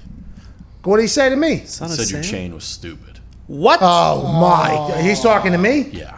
I did have a chain on earlier today because What happened? Great shirt. I don't know, actually, to be honest with you. I got too Italian there for a second. Were you serious with that? Like I saw a little clip. Were you serious with that chain, or was it like? I mean, serious. What are you talking sarcastic? about, serious? Yeah, I was serious. It was matching my watch. I was Italian for the morning. You got any problems with that? No, I was just trying to see what's going on. You know, Stone Cold Steve Austin wore a gold chain. You got anything problem with that? What? Oh, he's a great human. Bingo. Have you ever talked to him on your show? No, I would love to. I've listened to some of his podcasts he has. I know I've watched the Broken Skull thing on WWE Network. It's great conversations, great insight. Because I'm a big wrestling fan from back in the day and currently, but I've never had him on the show either. That'd be a cool conversation. I saw a little bit of Lil Wayne's show for the first time. With Stephen A. Who'd you see it with? Stephen A. Yeah, Stephen A. Smith was a guest on Lil Wayne's show. You're talking about Young ESPN. Money Live or whatever, right? Yeah, he's sitting like in a little studio in his house. It looks like he had Amigos on. Oh, how'd that conversation go? Pretty good. Oh, it was awesome. He was talking to the one of Migos that just graduated high school. Quavo. It was awesome. Like they were just complimenting each other back and forth. Wheezy, people forget, Wheezy was on Masked Singer, and somehow the three guests did not know it was Lil Wayne when it literally sounded exactly like Lil Wayne the entire time. And his voice is very distinct. I watched the Masked Singer there for a little bit, okay? Seen White Tiger, Gronk. I enjoy guessing and getting things right, but I don't know a lot of there's some celebrities that get on there that I would never know who the hell the voices are, or old singers. I wouldn't know who it is. But as soon as Lil Wayne came on, I was like, that's fucking Lil Wayne right there. Got it. And no, Who were the judges? Robin Thicke, the guy that did that thing with Miley Cyrus, Mr. The dude from The Hangover. The dude from The Ken Hangover. Jeong. Ken Jeong, there it is. Oh, okay. Jenny Wait, you know McCarthy? Robin Thicke as the guy that did that thing with Miley Cyrus? Yeah, that's what he did. She bent over in front of him whenever she was in that. She was in like that, the MTV Music Awards. or Yeah, whatever. Wrecking Ball. she was in that time of her life where she was really living. She has a mullet now, apparently. My lady told me, so I like that. She's all the way back, but that's how I know Robin Thicke. Yeah, and then the lady from the Pussycat Dolls. Yeah, the lead one. Cole Scherzinger. Scherzinger. Wait, are they still around? For the Pussycat Dolls? Nah, they broke up. It's a real shame. But Scherzinger is on the Masked Singer right now. Yeah, She's still there. She's crushing it. I can't get into the Masked Singer, man. I don't know why. It's not bad. The first couple episodes not bad. It's just too long and drawn out. Like I want to see more people and a more quickly turnover rate. But the fact that they didn't know who Lil Wayne was, I almost had to change the channel. I'm like, you fucking idiots should not be on television talking. They must be paying well. How'd they get Lil Wayne to go on there? Yeah, I think they are. They got all the big names on there. That show is massive. But anytime it's on, there's like probably 6 out of the top 10 trending topics are either guessing who's potentially the banana or the turtle or the tiger. Are those promoted by the show, or is that an organic thing that's trending? I think it's a lot. I think a lot of people watch it. I honestly do believe that a lot of people watch it. It's a good show. It's not a bad show. Nick Cannon doing his thing, whatever Nick Cannon does. It's weird. Who knows? No one has any clue what's going to hit. Like, what's going to be a hit show? I guess that show was big in Korea. Yeah. All those game shows come from overseas, and then they come over here, and Simon Cowell probably buys them up and then just launches them. Simon Cowell, brilliant businessman. Just had a baby, too, at the age of like 94 or something. Weapon of a man. Just there's a guy that wears a chain and the unbuttoned thing, old Simon Cowell. Hack starts. Does he? Yeah, indoors. Oh, yeah. And he wears very, very baggy denim. Mm-hmm. Yeah. Simon Cowell, there's a guy that knows his brand. He's a beast. He's a beast. He was almost bankrupt a couple times. Really? That's a beast move. Yeah, and then now he's obviously Simon fucking Cowell. 50 Cent. Is this show done? You've had this the whole show, I feel like. There it is, right there. Hey, do you see Joe Thomas on Titan Games? Great stance. Closest win I've ever seen in the history of anything, I think. I mean, he lost that thing to the fireman who He fell, like at the very end, when wasn't it weird when he kind of fell coming off that last kind of padding situation? Well, when you land in a crash pad, by the way, it can be a little bit awkward on your legs. He said he was feeling a bit woobly, too, through the entire thing. He's a big dude now to be going through that entire thing. I was very impressed by Joe Thomas's performance, but boy, it sure looked like he was going to lose to that fireman. Now, he beat the fireman and took the fireman's dream and everything like that, which I don't know how, I don't know, Joe Thomas loves that aspect of the whole thing, but he looked damn good in that poise at the end to put the little key into the hole and turn it while the fireman was kind of bouncing it around was next level. He said that on Twitter, I was following along with him a little bit. He said he didn't drag the ball far enough for him to really swing the axe because it's obviously attached to ball and chain to the thing. But I thought Joe Thomas put on a hell of a performance. Thought he was losing, and then a great turn there at the end to get a win. That was awesome. Is he on all year now? I have no idea. When did they film that? I mean, they're not going to be able to film anytime soon, I would imagine, if he's going back for like the semifinals. I'm not sure. Somebody in this studio, somebody in here watched that show last night? Oh, I loved it. You did, Zito? Titan Games? Yeah. Oh, yeah. Yeah. Were you the one that asked me this morning, did you watch Titan Games last night? I was like, I saw Joe Thomas, but you watched the entire thing? Yeah. There was a lady on there who was not a Titan, who was an absolute savage on that, whatever. Farmer Jess? Olympus Mountain or whatever. Wait, what do you mean she wasn't a Titan? So there's a Titan, a team that The Rock puts together. The lady was a professional boxer, I think he had. Joe Thomas was on there. Other people. That's like his Titans. Victor Cruz is on there. Oh, and then they challenge other people. Like the gladiators? Then two civilians, whatever they do, they compete to take on one of the Titans in Mount Olympus or whatever the hell it is. And then if you win, you go on. If you lose, you have to do something else. It's a cool concept. Yeah, she beat the boxer, though. She was amazing. Yeah, the boxer is the Titan. She wasn't even, I don't think, halfway through, and this farmer lady was done. I mean, it was... That's my apology. That was the other lady, the first lady. I'm getting her name right now. Okay, perfect. It was next level. I was very impressed. And Joe Thomas, he put himself out there, by the way. That is putting yourself out there to potentially be embarrassed. I mean, you are 10-time Pro Bowler, Joe Thomas. A lot of people say the greatest to ever do it at your position. In shape, he's in great shape. You potentially lose. Now, not to that a fireman is not, but you're this elite electric athlete. The fact that he put himself out there and then got the win, I think is a big deal. And he said, wait until the rest of the season. He said he puts on quite a show on his Twitter. So I assume he's on there more and more. I don't fully understand how it all works out, though. Yeah, I don't either. How does The Rock do as the host? It's kind of interesting because he kind of walks around. It's more like a candid, casual. Just kind of like it was like doing voiceover as they're running through the thing. It's a casual Rock. You know, it's a casual Rock. It's got to be a casual Rock. He has 300,000 jobs right now. Like he's flying to. It seems. I don't know about it now during COVID, but that dude, he keeps a pretty tight schedule. He did the Murph the other day with Good News guy. Krasinski. John Krasinski. Oh, really? They did it together? Yeah, I think so, from what I've been told, because the Murph people were promoting people to do it. And I really wanted to do it, but then I realized there ain't no fucking chance I'm doing 100 pull-ups. Yeah, I saw the CrossFitters. They jumped the fence at the local high school, and they're out there doing the Murph yesterday. Oh, jeez. Well, listen, Good for them. If you don't stand up for something, you're going to fall for anything. Yep. That lady's name was Shantae McMillan. Orlovsky did the Murph? Mm-hmm. He's like 145 pounds at this point, Orlovsky. That guy It's like 6'6", 145. He really is. He legit is very tall and very thin. That's a great body to have for the pull-up thing. Now, granted, those are long levers for him to get there.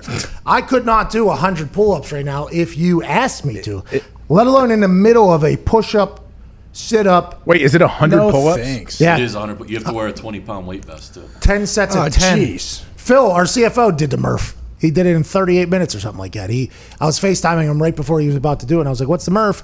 And he told me about it. And I was like, you're going to do 100 pull-ups? He was like, 10 sets of 10. It's nothing. I'm like, one set of 10 is a problem over here. 2 sets of 10's a nightmare. He's got tiny little feet, though, so there's not a lot. Oh. You know, he's just poor. Doesn't it Not start carrying and too much. end with a 1 mile run? Yeah. That alone right there. I'm done. AJ, if it wasn't for the knees, do you think you'd be an avid fitness guy? I mean, I'm an avid fitness guy, but non-impact. Like I can't run 10 feet, like jog 10 feet, or my leg will fall off and courses through my whole body. I feel like if I try to run distance, but no, I mean obviously my knee and ankles and feet and Achilles and stuff get absolutely shredded if I try to run 200 yards. But I don't think I was built for long distance, because I used to have to run the mile in high school starting like my freshman year, and I got worse and worse as it went, and I didn't tear my PCL. I didn't have any issues in my knee until my senior year of high school, and then I just got all the cartilage taken out over the next 5 years. But I still was terrible at distance before that. I think it's a genetics thing too, because I played soccer, which is a distance running thing, and I was not good at it, like ever. My body just would never. I often sort of wonder if I had asthma. Like, can we get tested me for asthma maybe? Because asthma kids used to be able to sit out some shit whenever they were running. I was like, maybe I have that. Have we ever thought about that? But we had to do the 2 miles in 12-minute test, and it was always a race to the finish for me, and then an immediate puke afterwards every single time. And I was in, I think, some of the best shape I've ever been in my entire life, and it was just like, I don't know if I'm built for it. I never puked, actually, from working out or running. I never was able to puke. See, I could push myself. Oh, I could push myself, but Okay. I would have Sounds like moments when your mouth starts getting watery, start be feeling honest. like it, and then you don't puke. You can't push yourself. Yeah, you can't push yourself. Can't do it. You ever been punching a jejunum? What? Huh? What'd you say? You ever been punching a jejunum? I don't know what that means. Jackie Moon, he never puked in a workout either until Mox, old Eddie Mox. Yeah. Moxley? You got it. Eddie No. Moxley? Johnny Moxon? John Moxon. There it is. No. That's Monix. Monix. There it is. Attaboy, Ty. Monix punched him in the jejunum, and then he puked all over him. What is that from? Semi-pro. Semi-pro, dude. Come on. Jeez. Oh, it was. Okay, I've seen it. See, I don't Cocksucker. have the recall like you do. No one called you a jive turkey. Whoa, I didn't say you're a jive turkey. He didn't say you're a jive turkey. No one called anyone. No one called anyone JT. No, Called you a he cocksucker. Called you that. He called you JT. That movie is next level. What about the other show that we talked? The Tag Show with the Watt brothers. Good show. Stop aligning yourself and looking at yourself in the monitor with the bat. I'm looking for you to pitch a ball, dude. Good. Take a big cut. Well, you got to pitch it. Can't because you haven't pitched. Throw him the heat, AJ. Come on, AJ. And Throw bam. him the stinky cheese. Oh, he's going to. Oh, he's safe. He's safe. Oh, the picture. Suck it. AJ, Perfect drag bunt. thank you. Oh, That's another thing that like when you're a lefty, you can drag that. You'll be halfway down the line as you're bunting. Oh, yeah. Yep. I almost outrun an infield dribbler. Yeah. I legit was very close to outrunning when I pulled my hamstring in the process, but I was very close to getting it. I feel like all of them were very close, but I feel like I almost did it in that game. Well, what about the Tag Show? Is it still going? That has to be a series, right? You know, not 100% sure. Didn't come on the show to promote it. Went on everybody else's show. Oh yeah, I forgot you're upset. I am. What network carries it? Fox, I think. Fox, yeah. I'm gonna have to tune in. I want to see the three guys just chopping it up together. Me too. I am very happy that NFL players are hosting shows now at this point. I'm pumped for JJ and TJ and Derek and the Watt family.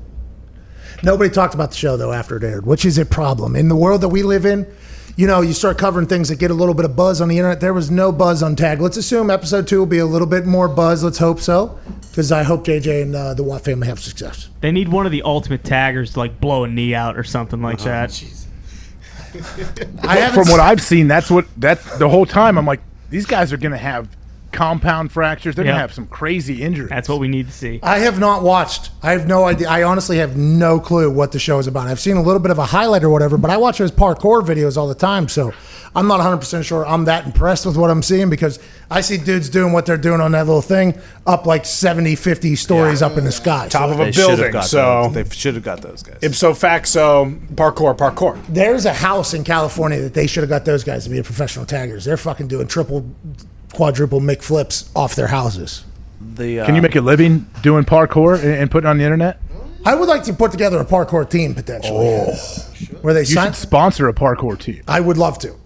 I spend 20 to 30 minutes of my day every day watching these little Spider-Men do their flips on the internet. Wait, what were you about to call them? You stopped yourself. I don't know what was coming out there. I forgot. Started with an F. Yeah, well, it's probably an F word flying, but I didn't want to disparage them, because it is a very dangerous game. I think a lot of them have potentially lost more than others have, but I very much appreciate them for their entertainment value. It is amazing to watch these little things. There are superheroes.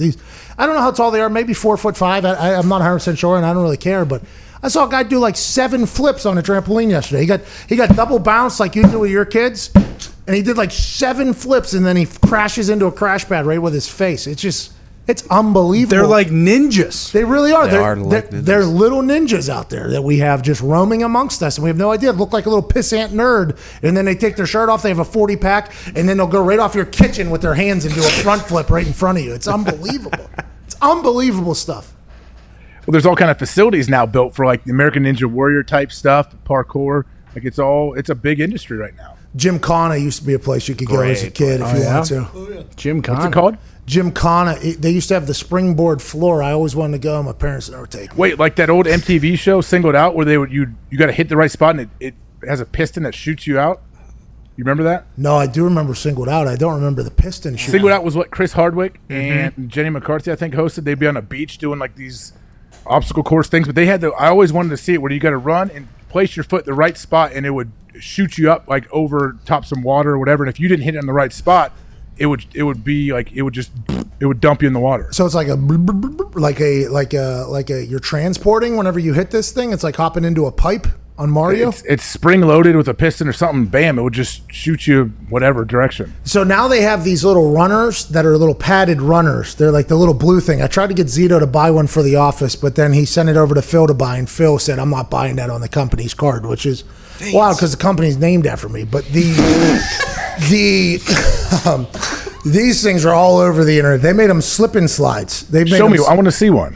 Can you pull up that? Do you remember what it was? I don't know what it's called. I don't know the name anymore. I'll find it. Look up blue gymnastic runny thingy. Is it just a pad?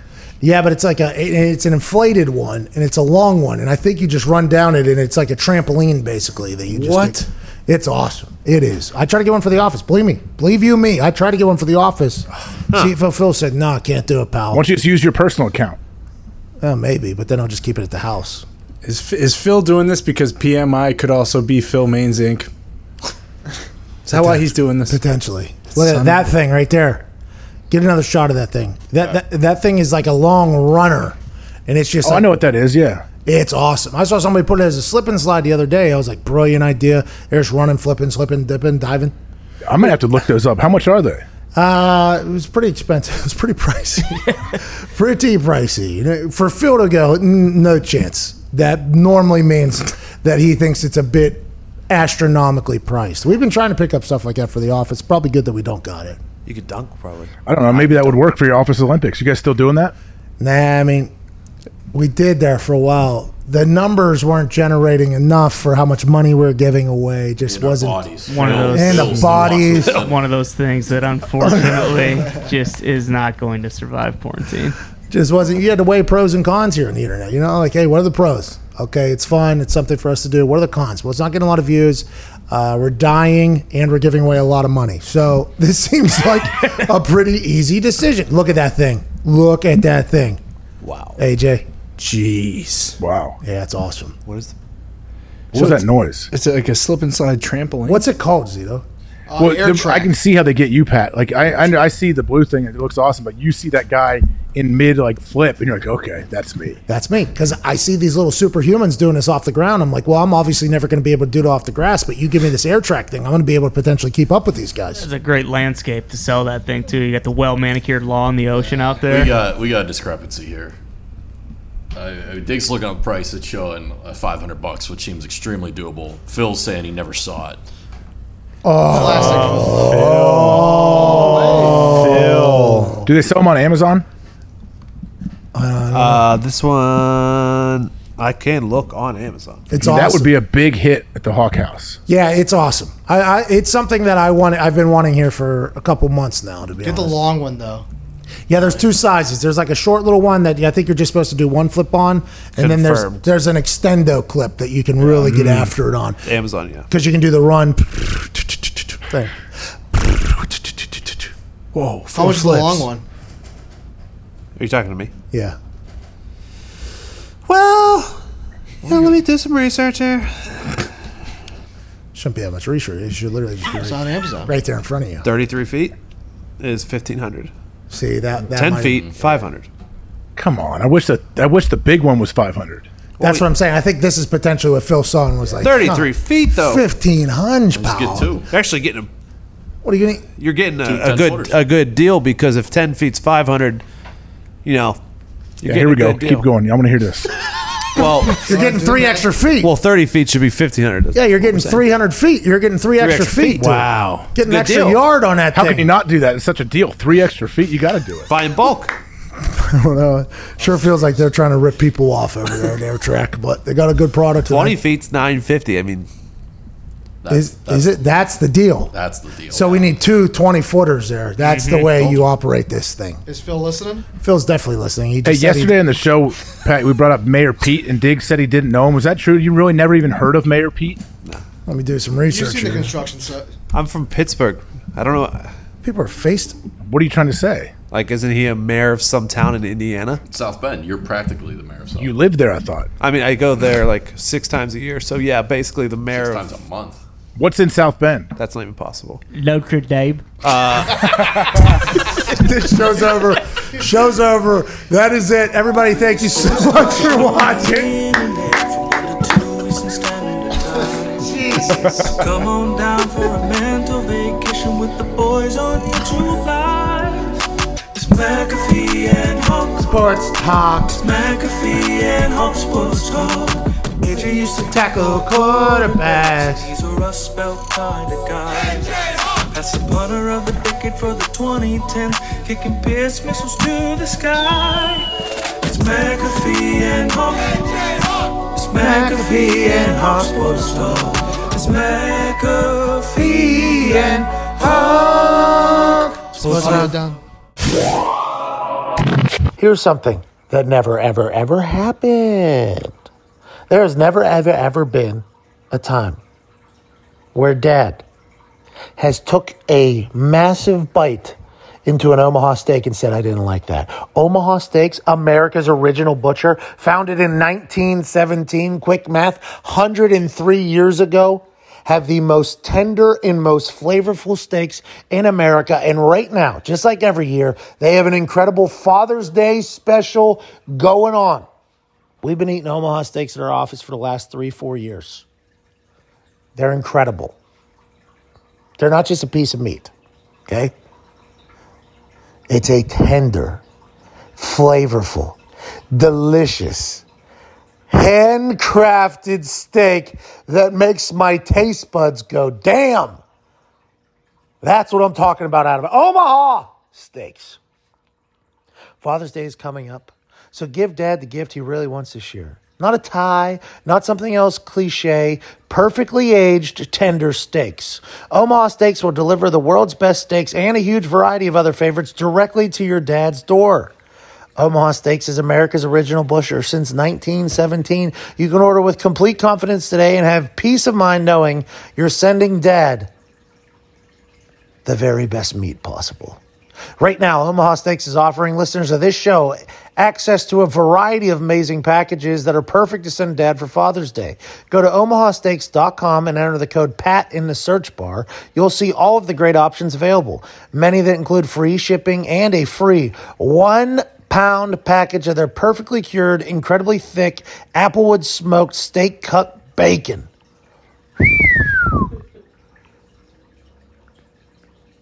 Many of the options available at omahasteaks.com when you enter the code PAT in the search bar include free shipping and, let me repeat this, a free 1-pound package of their perfectly cured, incredibly thick, applewood smoked, steak cut bacon. Damn. There are many packages available that are perfect for Dad, and they're all ready to be shipped straight to your door, his door, in time for Father's Day. What I would do is buy a couple. Not only for Dad, yeah, happy Father's Day to you, but also for me. Let's go ahead and take advantage of these sales in these packages in this 1 pound of steak cut bacon. Omaha Steaks, shout out to you for being awesome every single year for Father's Day. You've won Father's Day for me for the last few years. Ladies and gentlemen, joining us now, former general manager for the Cleveland Browns, Michael Lombardi. Lombardi!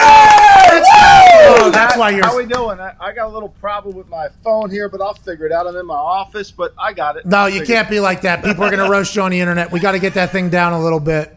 There we go.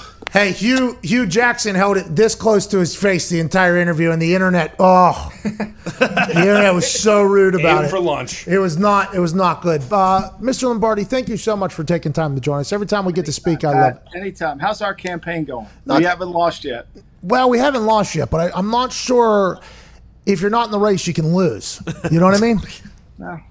Yeah, some people so far out of the race actually think they're in the lead, so I don't know. We'll see what happens, huh? We listened to you this morning on VSiN talk about how the 4th and 15 option is not one that you love for the alternate for an onside kick at the end of the game because onside kick percentages, success percentages have gone down so much without the rolling start, without the overload, with everybody up. You said that you hated the 4th and 15 concept, and I didn't get a chance to hear the entire reasoning why. It was clipped and sent to our group text, but I wanted to talk to you about it because if you're all about keeping the onside kick in the kicker's foot, I'm all about it as well, and I want to hear from one of the smartest men I've ever heard talk about football. First of all, I don't think we should take a special teams play and then attach it to an offensive play. Like, if you want to change the onside kick, okay, I'm all for doing that. If you want to give the team a chance, call it 30% chance to get the ball back, great. But most of the time during a game, when the team has to onside kick, the other team's been in control of the game. Right? They've been in control. The clock's been their opponent. It hasn't, and so they're letting it go. And so the odds should not go up any favorably. And if you convert a 4th and 15 because some guy calls pass interference or somebody roughs the quarterback, now all of a sudden the game is being taken out of control. I think if we want to change it, I think we should change it so that we change the onside kick rule and give guys who have talent like you did to do the onside kick. Thank you. Give them a chance to be successful and not have it so that, it doesn't work the other way. I mean, I'm not a big fan of changing the game for the offensive sake. I just don't want to do that. I think it's so interesting what you're talking about right there because I didn't even think about how the refs will have their hands all over this. And all over. The amount of conspiracy theories that'll be out there if an onside kick or a 4th and 15 is converted because of a pass interference and it goes favorably to, let's say, Belichick's squad against the Saints, for the Cowboys, against the Cowboys, something of that nature, the amount of conversation that'll spark from that will be next level. And you're right, roughing the passer too. These little glance of the helmet all of a sudden, now you're putting a ref in a position like, okay, do I call that because by the book it is the rule? But if I do call it, now we're completely extending the game and potentially changing the outcome of a game that matters very, very much for the maybe the success of the entire city going forward. That is an interesting thing that I haven't even thought about is the penalty factor of it. Yeah, and then add the fact that, look, say you have the ball and you're up by 10 points. Say you're the opponent has the ball and you're up by 10. And there's 8 minutes to go in the game. They drive it all the way down the field, but they use up almost 7 minutes. They get it below the 2 minute to score. Now you're going to reward them by giving them a chance to convert when the defense has been tired for 7 minutes. Because the reason the defense is tired is because the opponent has been the clock, not the team on the field. So they've let that clock milk down. They're doing their job. Now you're going to reward them for a 4th and 15 when the defense is tired, and then you can't play zone against it because it's too easy. If you play man and get your hands on a 4th and 15, they'll be able to call you. I mean, you're really limited. You play zone and you illegal contact the receiver 8 yards down the field. Oh, flag. Okay, try it again. Oh, no, flag. Try it again. I mean, how many at-bats do you want to get? Why? So we can take the worst team, the team that's been behind all game, and give them a competitive chance. I'm not for it. Hey, if you don't want us dancing, don't let us score. If you don't want to lose because you can't convert an onside kick, don't be down at the end of a game. That is kind of the thought of everything. And it's interesting because they are overturning the reviewing of pass interference because Alberto Riveron botched it so much last year. And when the report came out that Troy Vincent has said, we failed on the pass interference review, it's like, I don't think that's accurate, Troy. I think the rest of the world got it right, actually. There was just one person who was choosing whether or not to overturn it that got it wrong. And now you're talking about 4th and 15s, extending games and pass interference, and you can't review it. This is very interesting. You're 100% right. This puts even more pressure on the humans on the field who already have enough pressure on them to potentially not get hated by everybody in the building at all times. No doubt. I mean, look, we know Riveron was sleeping for 9 months. I mean, I don't know what Troy's talking about. Riveron was sleeping. I mean, how many calls did he miss? And they're telling me the system was had Riveron made calls that should have gone the right way, we wouldn't be complaining about it. But he was asleep at the wheel. I mean, and Troy's coming in late and talking about it like, oh, we did a bad job. Well, Troy, your job is to fix the problem when it happens, not after reflection. I mean, that's not what we do.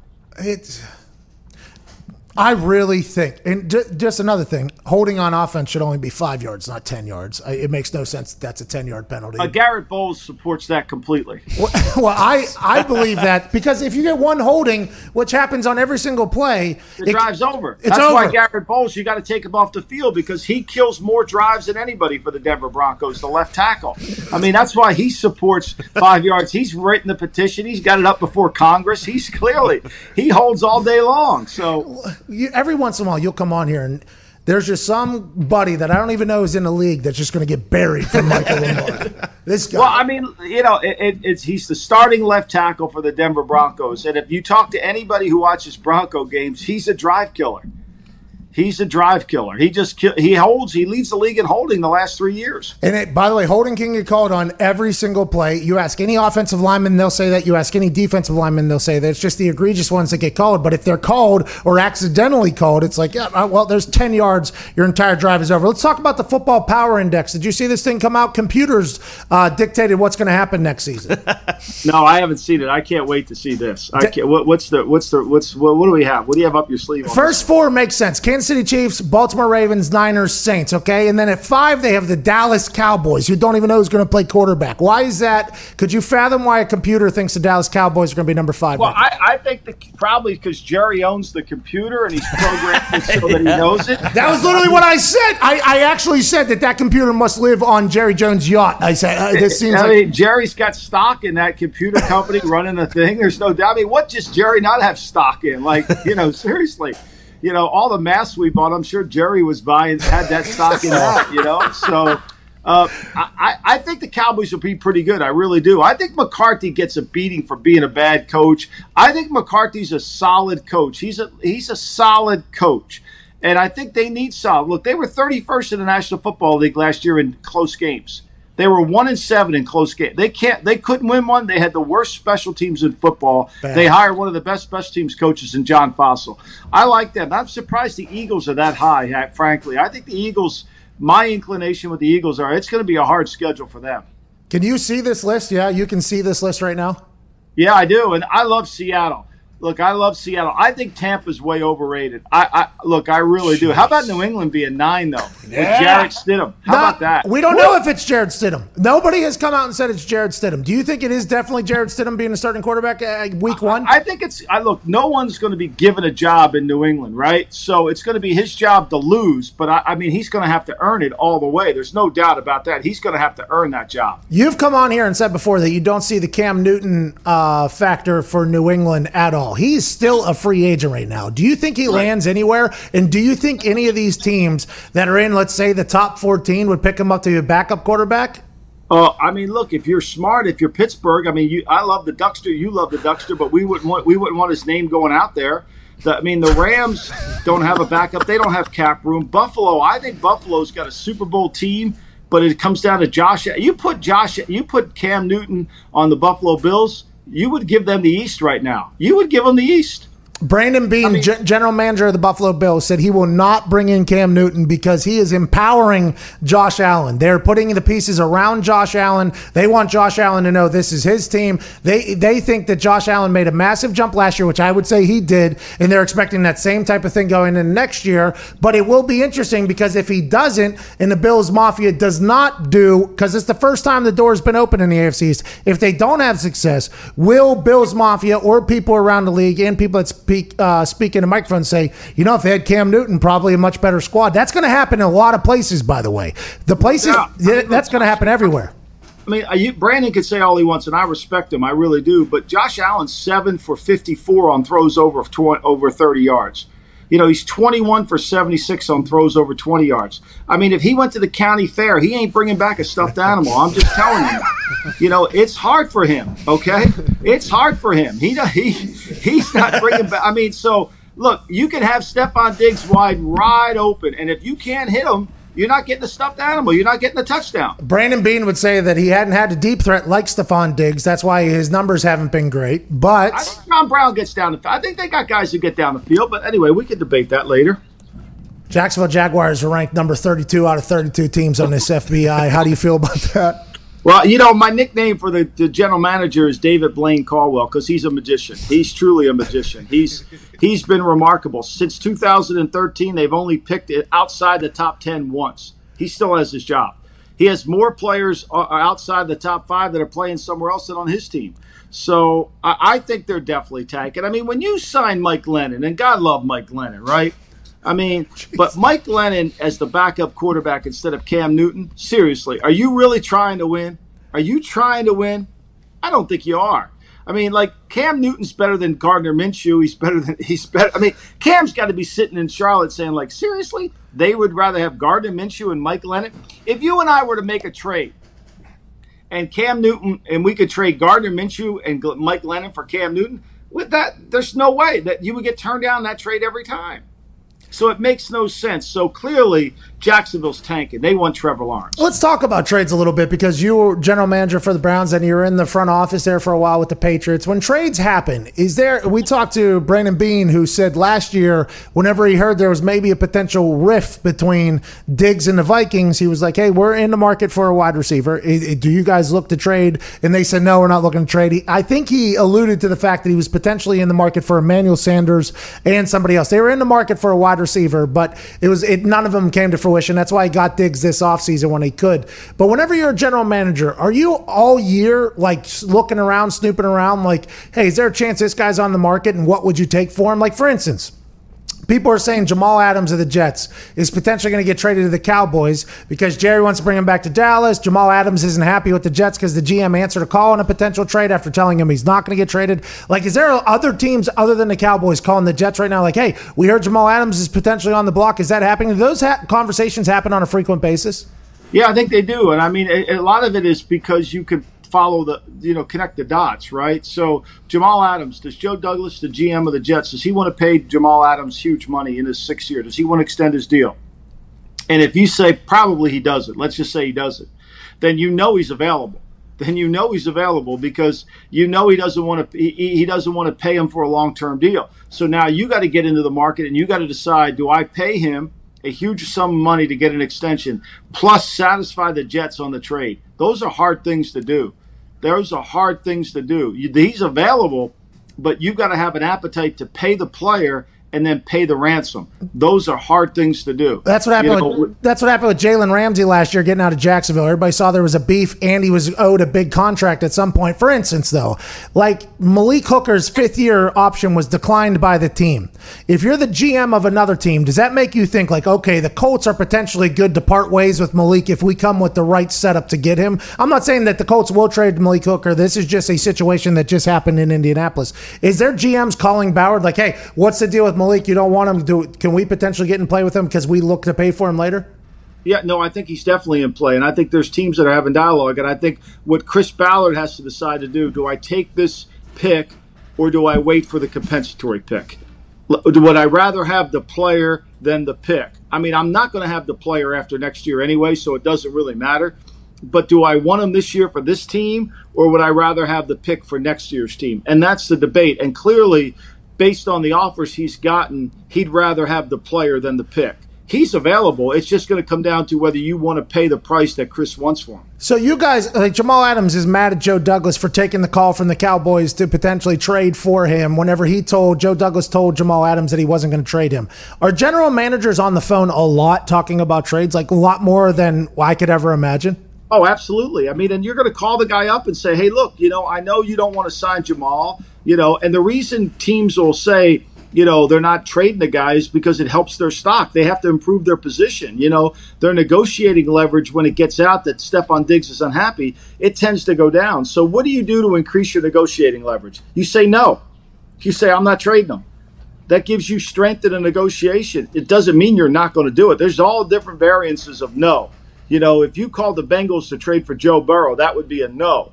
If you called the Bengals to trade for Ryan Finley, they might say no, but that's really not a no. That's a different kind of no. So you got to figure out what no's mean anything. Like DeAndre Hopkins was available all last year.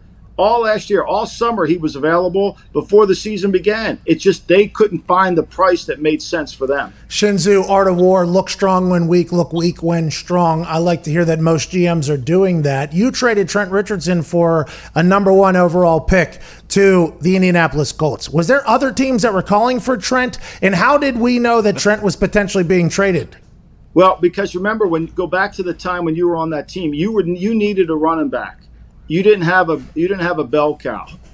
And we had just come into Cleveland, and basically I knew the longer we played Trent Richardson, the worse it was going to get. Like either we traded him now or we were going to get a 5th or a 6th round pick for him. So we had to while the shine was on him, we had to make it. So Joe Banner, the president of the team, he and Ryan Grigson go back to the Philadelphia days, and he floated it out there. Hey, look, we'll trade guys, but we're not giving guys away. And he took the bait. And then we were negotiating with nobody else really was that hot after him, especially for who trades a 1st-round pick for a running back. But you guys were chasing a Super Bowl. We were. And that was going to get the guy over the top. My son worked for the 49ers, and everybody at the Niners, you played the Niners the next week, right? And everybody on that staff was like, oh, why'd your dad trade him to the Colts? You know, that's dumb. Your dad's going to get fired. They were right. Your dad did get fired, but that wasn't a bad trade. Well, we had Ahmad Bradshaw, too, at that time, and he had a neck issue, but he was healthy for that Niners game. Ahmad, I think, had 2 touchdowns, maybe 3 touchdowns. Trent, I think, had a touchdown. That was out in Candlestick. 1 yard line. From the 1 yard line. Somebody pushed Michael. Were you watching that game after you traded him? Of course I was watching that game. I studied every play. Are you kidding me? I knew I was right, but I wanted to make sure I was right. Golly, that's an interesting little piece of information. Like right now, there's a conversation happening between 2 GMs about a potential trade, you think? Yeah, no doubt. And sometimes it goes like this. When Ron Wolf traded for, Ron Wolf got, remember the running back Ahmad Green? Mm-hmm. Oh, yeah. Okay, so Ron Wolf calls up, I forget who the GM was at Seattle at the time. It might have been Randy Mueller. He calls up Randy Mueller and says, hey, Randy, I got, Fred Vincent, I think as a corner who's going into his 4th year. I'm not going to probably sign him. You got anybody who you don't want to sign going into their 4th year? Let's just trade those 2 guys. And he traded Ahmad Green for Fred Vincent, and that's how the deal happened. You think anybody ever called to trade for me? I would probably think there would have been, because you changed field. You did kickoffs, punts. I mean, you wear great. Nobody wears shorts like that. I mean, come on. Seriously, who can pull that off? You see them thighs? I mean, that thigh's worth a lot of money. Let's face it. This thigh is worth a lot of money. This one ain't worth a single damn. But this one here is really good. Hey, Mr. Lombardi, as are you. Great conversation. I feel like I learned a lot, and I appreciate the hell out of you, buddy. Thanks, buddy. I appreciate it. Sorry for the phone. I got to get my office fixed here. I'll get it worked out. What happened? What's going on over there? Well, I'm in my office here, so this is it looks like a detective agency in here. Oh. I got Jerry Rice over here. I got my man Randy over here. MVP of tailgating. I got my man Randy. I got the Sopranos over here. Yeah. And then I got Valley Forge Military Academy over here where they sent me off to. So I didn't know that. And I got a little Browns memorabilia. But this is where I kind of work. Sometimes I come down here, but I got to get a better gig, or I have a computer in here with a video screen. I just got to hook it up with your guys. We'll send you a thing that'll hold it up there and even put some good lighting on there. We'll get that Paisan. Well, I got a video camera. Your video guy's got to call me. We'll work it out. Zeta, the guy you'll be is this guy. This guy is the guy that'll be calling you right there. The guy that says, call me. We'll get it straightened out. Hey, you were incredible today. Thank you so buddy. much, ladies and gentlemen. Michael Lombardi. Michael. Today's show is brought to you by Manscaped. Everybody knows that Manscaped is the greatest company in below-the-belt grooming to ever exist. Oh, son of a bitch! Those are screams and sounds I used to make when I would cut myself shaving before I knew about the Manscaped. Thank you, Manscaped, for turning my loud shrieks into multiple peaks. Men, start taking notes. Because Manscaped accidents are finally a thing of the past.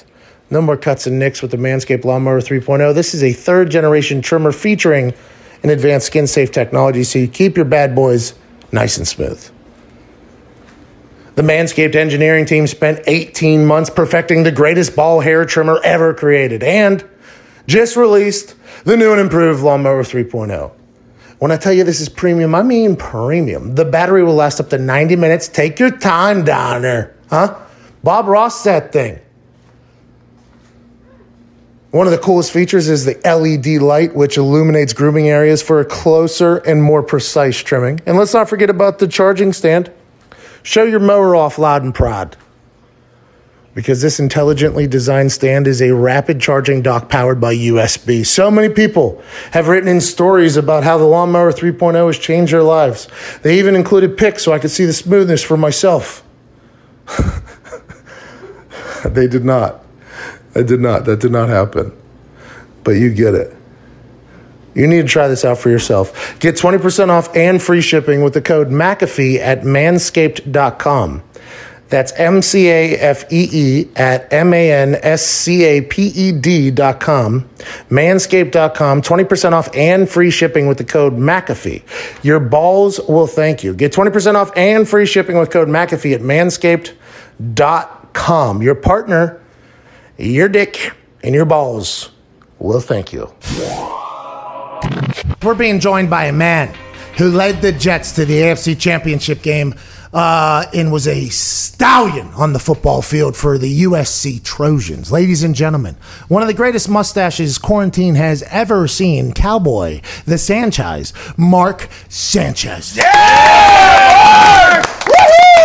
Thanks for having me, fellas. Mark, you look fantastic. Thank you for joining us. Quick question about the state of Mark Sanchez. How is lockdown quarantine in California? The last time we got to see your pool, it was one of the most beautiful views I've ever seen in my life. How is the lockdown in California at the moment? It's a little gray right now, but that's normal. May and June, you get the June gloom and May gray. Oh. But burns off around noon, and then it's, high 70s, low 80s, beach weather, pool weather. Waiting for sports to come back, man. It looks like we got some traction on the NBA, so that's nice. But, I feel like the NFL is getting the benefit of watching all these other sports go through stuff. And by the time it's, football season, they're just going to roll right through it and make it happen. The NFL is going to ford the river for sure. They don't know how they're going to go about doing it. Stephen Ross has already come out and said, we're going to play games. We just don't know if they're going to have fans or not, which seems to be a government decision. Then you look at the MLB, the negotiation between the Players Association and the league. That is not going to happen. There's a potential I get to play for the Yankees this year because I think they want to have a season, but the players aren't going to play. But let's talk about were you born and raised in Southern California? Yes, sir. Okay, you played at USC, born and raised in Southern California. This name, image, likeness thing that's coming to be. If you were at USC when you were, or Leinart, or back whenever USC was relevant, how big do you think this name, image, likeness thing would play in for the USC Trojans? It's huge. I mean, the market is so big. You just feel like, well, then it's unfair to certain guys, because you're not the starting quarterback at SC. Let's say you're maybe a tackle or a defensive player that's a solid player, but you're not going to sell as many jerseys, so then you don't get the revenue. Well, it works like that in the NFL too. It works like that all over sports. So, I mean, it's just kind of a free market system. The other thing, though, is what's frustrating to me and a lot of these players now. Let's say you play water polo for USC, you play soccer for USC, and you're on the U.S. national team.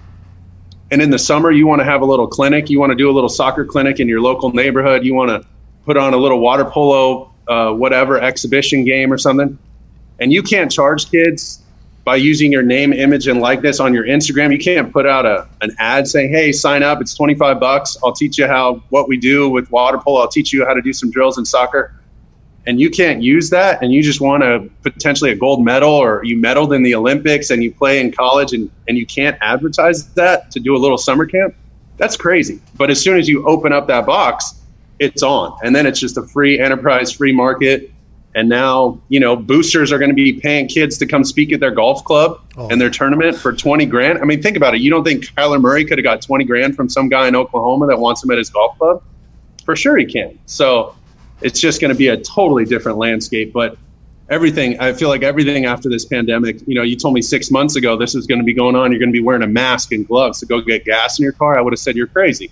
But I just feel like anything's on the table now, especially after the world went through what it went through. Well, Reggie Bush is currently caught up in a misquote, out of context thing. And by the way, there's a guy that lost his Heisman because of an alleged name, image, likeness, receiving cash so his family could have an apartment. I don't remember the exact story.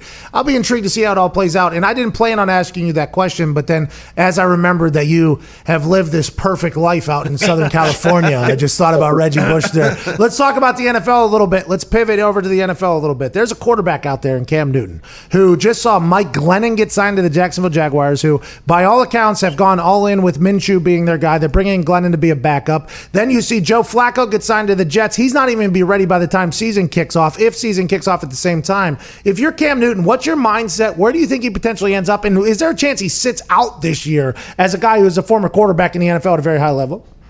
I don't think he sits out. I think every year, and it's unfortunate, but especially because of the way this offseason has gone, the chance for injury is so high. And you're not hoping anybody gets hurt. You're not predicting anyone gets hurt. But usually there's anywhere from 3 to 6 on a high year of quarterbacks who go down, just starters, whether it's in training camp, they twist an ankle, they bust their thumb on a helmet. I mean, something always happens, right? So he's going to get a chance. It's just how long is he willing to wait for that chance? And will he be ready when he gets that opportunity?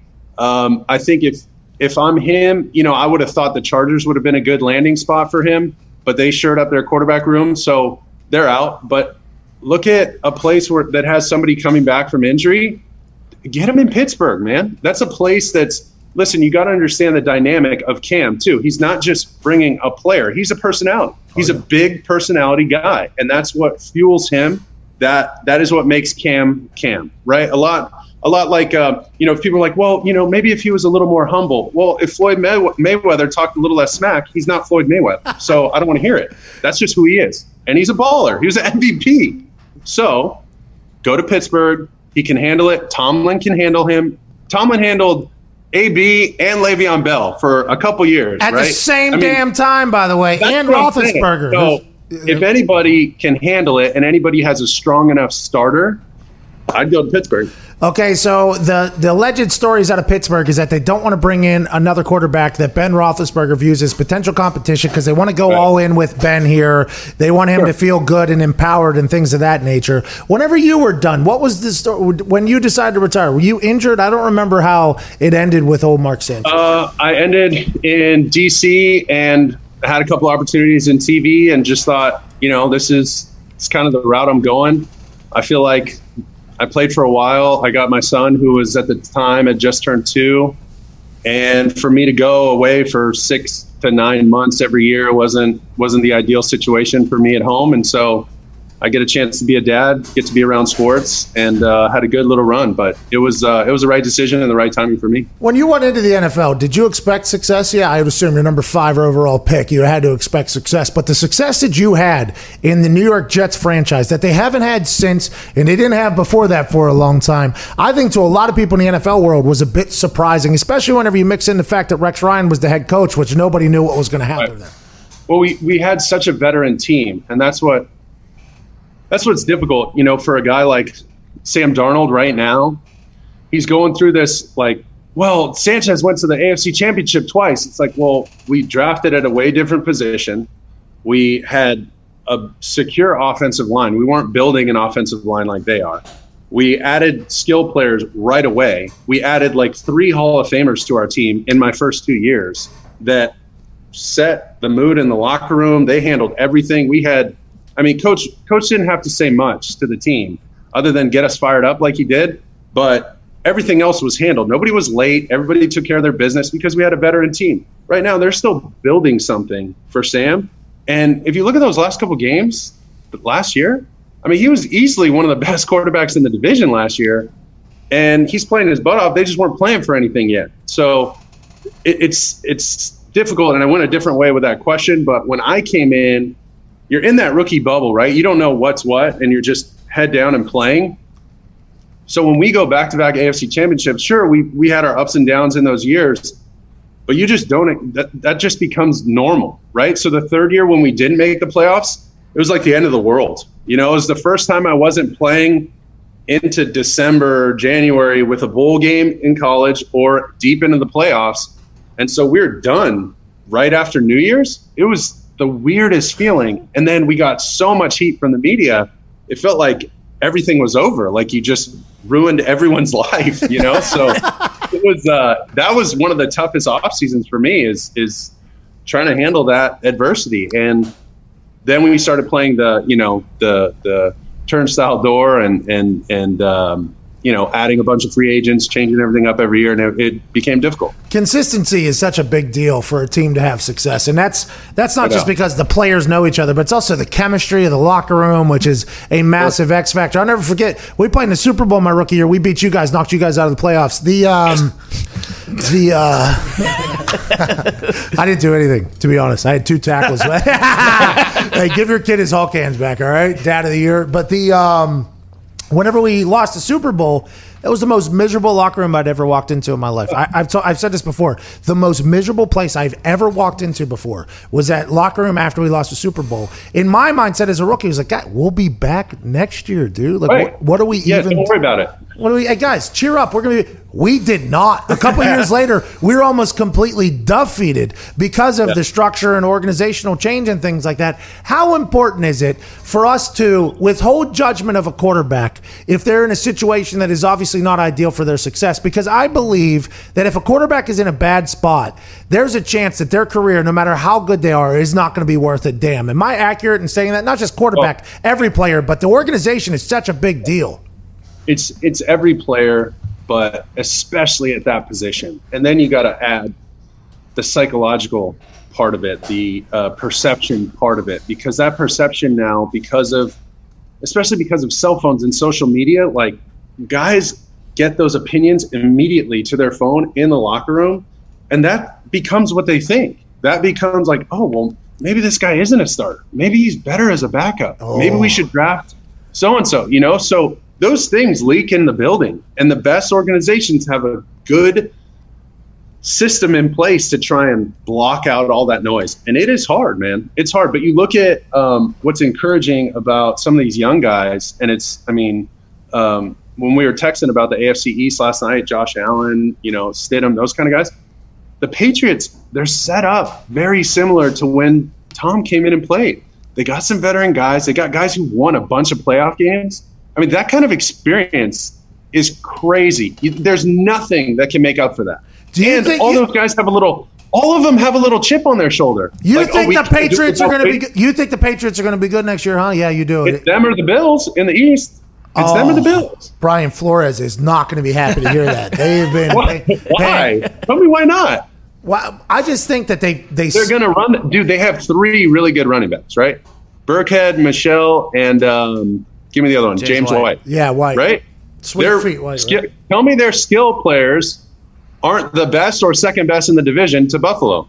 Okay, well, let's talk about that Buffalo team that you're talking about. And we're talking about the tweets and the texts and getting into the building like maybe this guy isn't the starter. I think that is why a lot of people are scared to bring in Cam Newton as a backup quarterback, because as soon as somebody struggles, let's say it's Josh Allen, because it was linked that they're calling for him. They're calling for his head. Yep. Bingo. And Brandon Beane came on our team, came on our show, GM for the Bills. He said, we're empowering Josh Allen to say, hey, this is your team, right? But going into his 3rd year now, he made a big jump last year. Going into his 3rd year, I feel like Bills Mafia is expecting him to be a much better quarterback than he was last year. When he was good last year, much better than he was his first year. I think Bills Mafia is going to expect a lot out of him. And if they were to bring in a Cam Newton or something of that nature, there's a chance that they're calling for that guy. And I think that stinks for Cam Newton that he's so good, but that's a reality of the situation. It's the reality of the situation. It's the way the quarterback market was this year. It was oversaturated. And he's just in a tough spot at a tough time. But when you're that good of a player, when you have that kind of determination, something usually good happens. I mean, the guy was the MVP of the league. He took his team to the Super Bowl. He's got serious talent and serious potential, and he's got something to prove right now. So he's a dangerous player that he could step in and do something pretty serious. But you go to Josh Allen, and I know the bar has been set pretty high. They get to the playoffs, all this kind of stuff. It's really a couple decisions with the football, especially late in the game against Houston. That ball comes out, squirts out a little bit. He takes a couple hits that you don't want him to take. If he takes a handful less hits takes care of the ball maybe a handful more times. We're talking 10 total plays. 10 total plays. And this dude's QBR, the perception of him, the way things will just get going. And look what they did for him. I mean, they got some good running backs now. They just drafted the kid from Utah who's a baller, Moss. They got Singletary, who kind of took over for LaShawn McCoy's role. So they got a serious catcher out of the backfield, a guy who can catch 40, 50 balls easy. And if he can rely on a guy like that, use his legs when he has to, and stop taking those big hits, even though he's a big body, your best ability is availability. Bingo. Do not get hurt. You cannot get hurt, right? What did Tom Moore say of Peyton Manning? He said, why did the backups didn't get any reps? He said, because if Peyton goes down, we're effed. We don't practice that. Right? We don't practice that. So you're not getting any reps, backup quarterback. Peyton, stay healthy. Josh Allen, stay healthy. Keep balling, but stay healthy. Take care of that football. If 18 goes down, we're anyway. Tom Moore, legend of a man. So good. Josh Allen, the big problem that he has, and Michael Lombardi comes on our show and he drops his stat all the time. He was like 1 for 700 on deep balls or something last year. How easy is that to adjust as a quarterback? Can you get better at that? Like, let's say you bring in a Stephon Diggs who is a real deep threat. Can you get better at that type of thing? Is that something you can get better at? Got to practice it a bunch, especially with that kind of guy, and practice all the situations. Like, is this a cover 2 whole shot deep ball, or is this just put everything you can in and run under it? What exactly are you trying to get out of these deep balls? And then go back and look at some of the stats. Like, around 40 yards and 5 yards from the sideline is when they're usually caught. That's like kind of average and pretty solid. Look at some of the best deep ball throwers. You're not completing more than 25, 30% of those balls. You're completing all these balls underneath. Okay. And then you take your shot. Even if you go 1 for 4 on deep balls, as long as you hit your other, if you go 15 for 20 on the other ones, who cares? Who cares? You might have a big splash play down the field, but if you're consistent, look at Drew. He's not completing balls 50, 60 yards down the field. They might for 50 or 60 because of who he's throwing to. But those balls are getting completed under nice like that. He's really good. You got an impression for everybody. That's good. Well, I just get, I get a bit antsy over here. As soon as I got ADD too, so as soon as you say somebody's name, no, not you. The first thing that pops into my mind is what happens. Before we let you go here, and we can't thank you enough for joining us. Tom Brady, incredible golfer, obviously showcased that. Did you watch the match? What were your thoughts? Peyton Manning, legendary stuff. I saw some of those. Charles Barkley is one of the dudes around. Yeah. I mean, you and Charles Barkley should do stuff. You should commentate on everything. I would like to let Charles Barkley know I would like to work together at some point if Turner wants to back a Brinks truck up. Absolutely. Sanchez, thanks for setting us up. I'm going to need a cut of that. I'm going to need a cut of that. No, get your little cowboy ass out there to Southern California. Ladies and gentlemen, Jets quarterback, USC All-American. What a stud. 5th pick overall in the draft. 5th. Yeah. And we beat you in my second year. Knocked you out of the playoffs. I forgot to tell you. Get him out of here. Get him out. Mark Sanchez. Mark. Appreciate y'all. Thank you, guys. Thank you, Mark. Good guy, by the way. Love Sanchize. Yeah. Big fan. Very handsome, obviously, very successful, very wealthy, and very cool. That's not an easy thing to pull off. The man. Being a quarterback in New York and New Jersey has to be tough, too, especially when you're Sanchez. And Rex, by the way, is calling for the spotlight to keep coming, too. Yeah. Rex Ryan deserves another head coaching gig, I believe. And Mark Sanchez deserves a little bit more credit for the success he had with the New York Jets. Can't thank you enough for choosing to listen to this show. I know you have a lot of other options. The fact that you allow us to penetrate your ears, we are eternally grateful. Thanks to all the guests, obviously, taking time out of their day to chit-chat with us. We'll see you mañana for a nice feel-good Friday. Ty Schmidt, please play some independent music.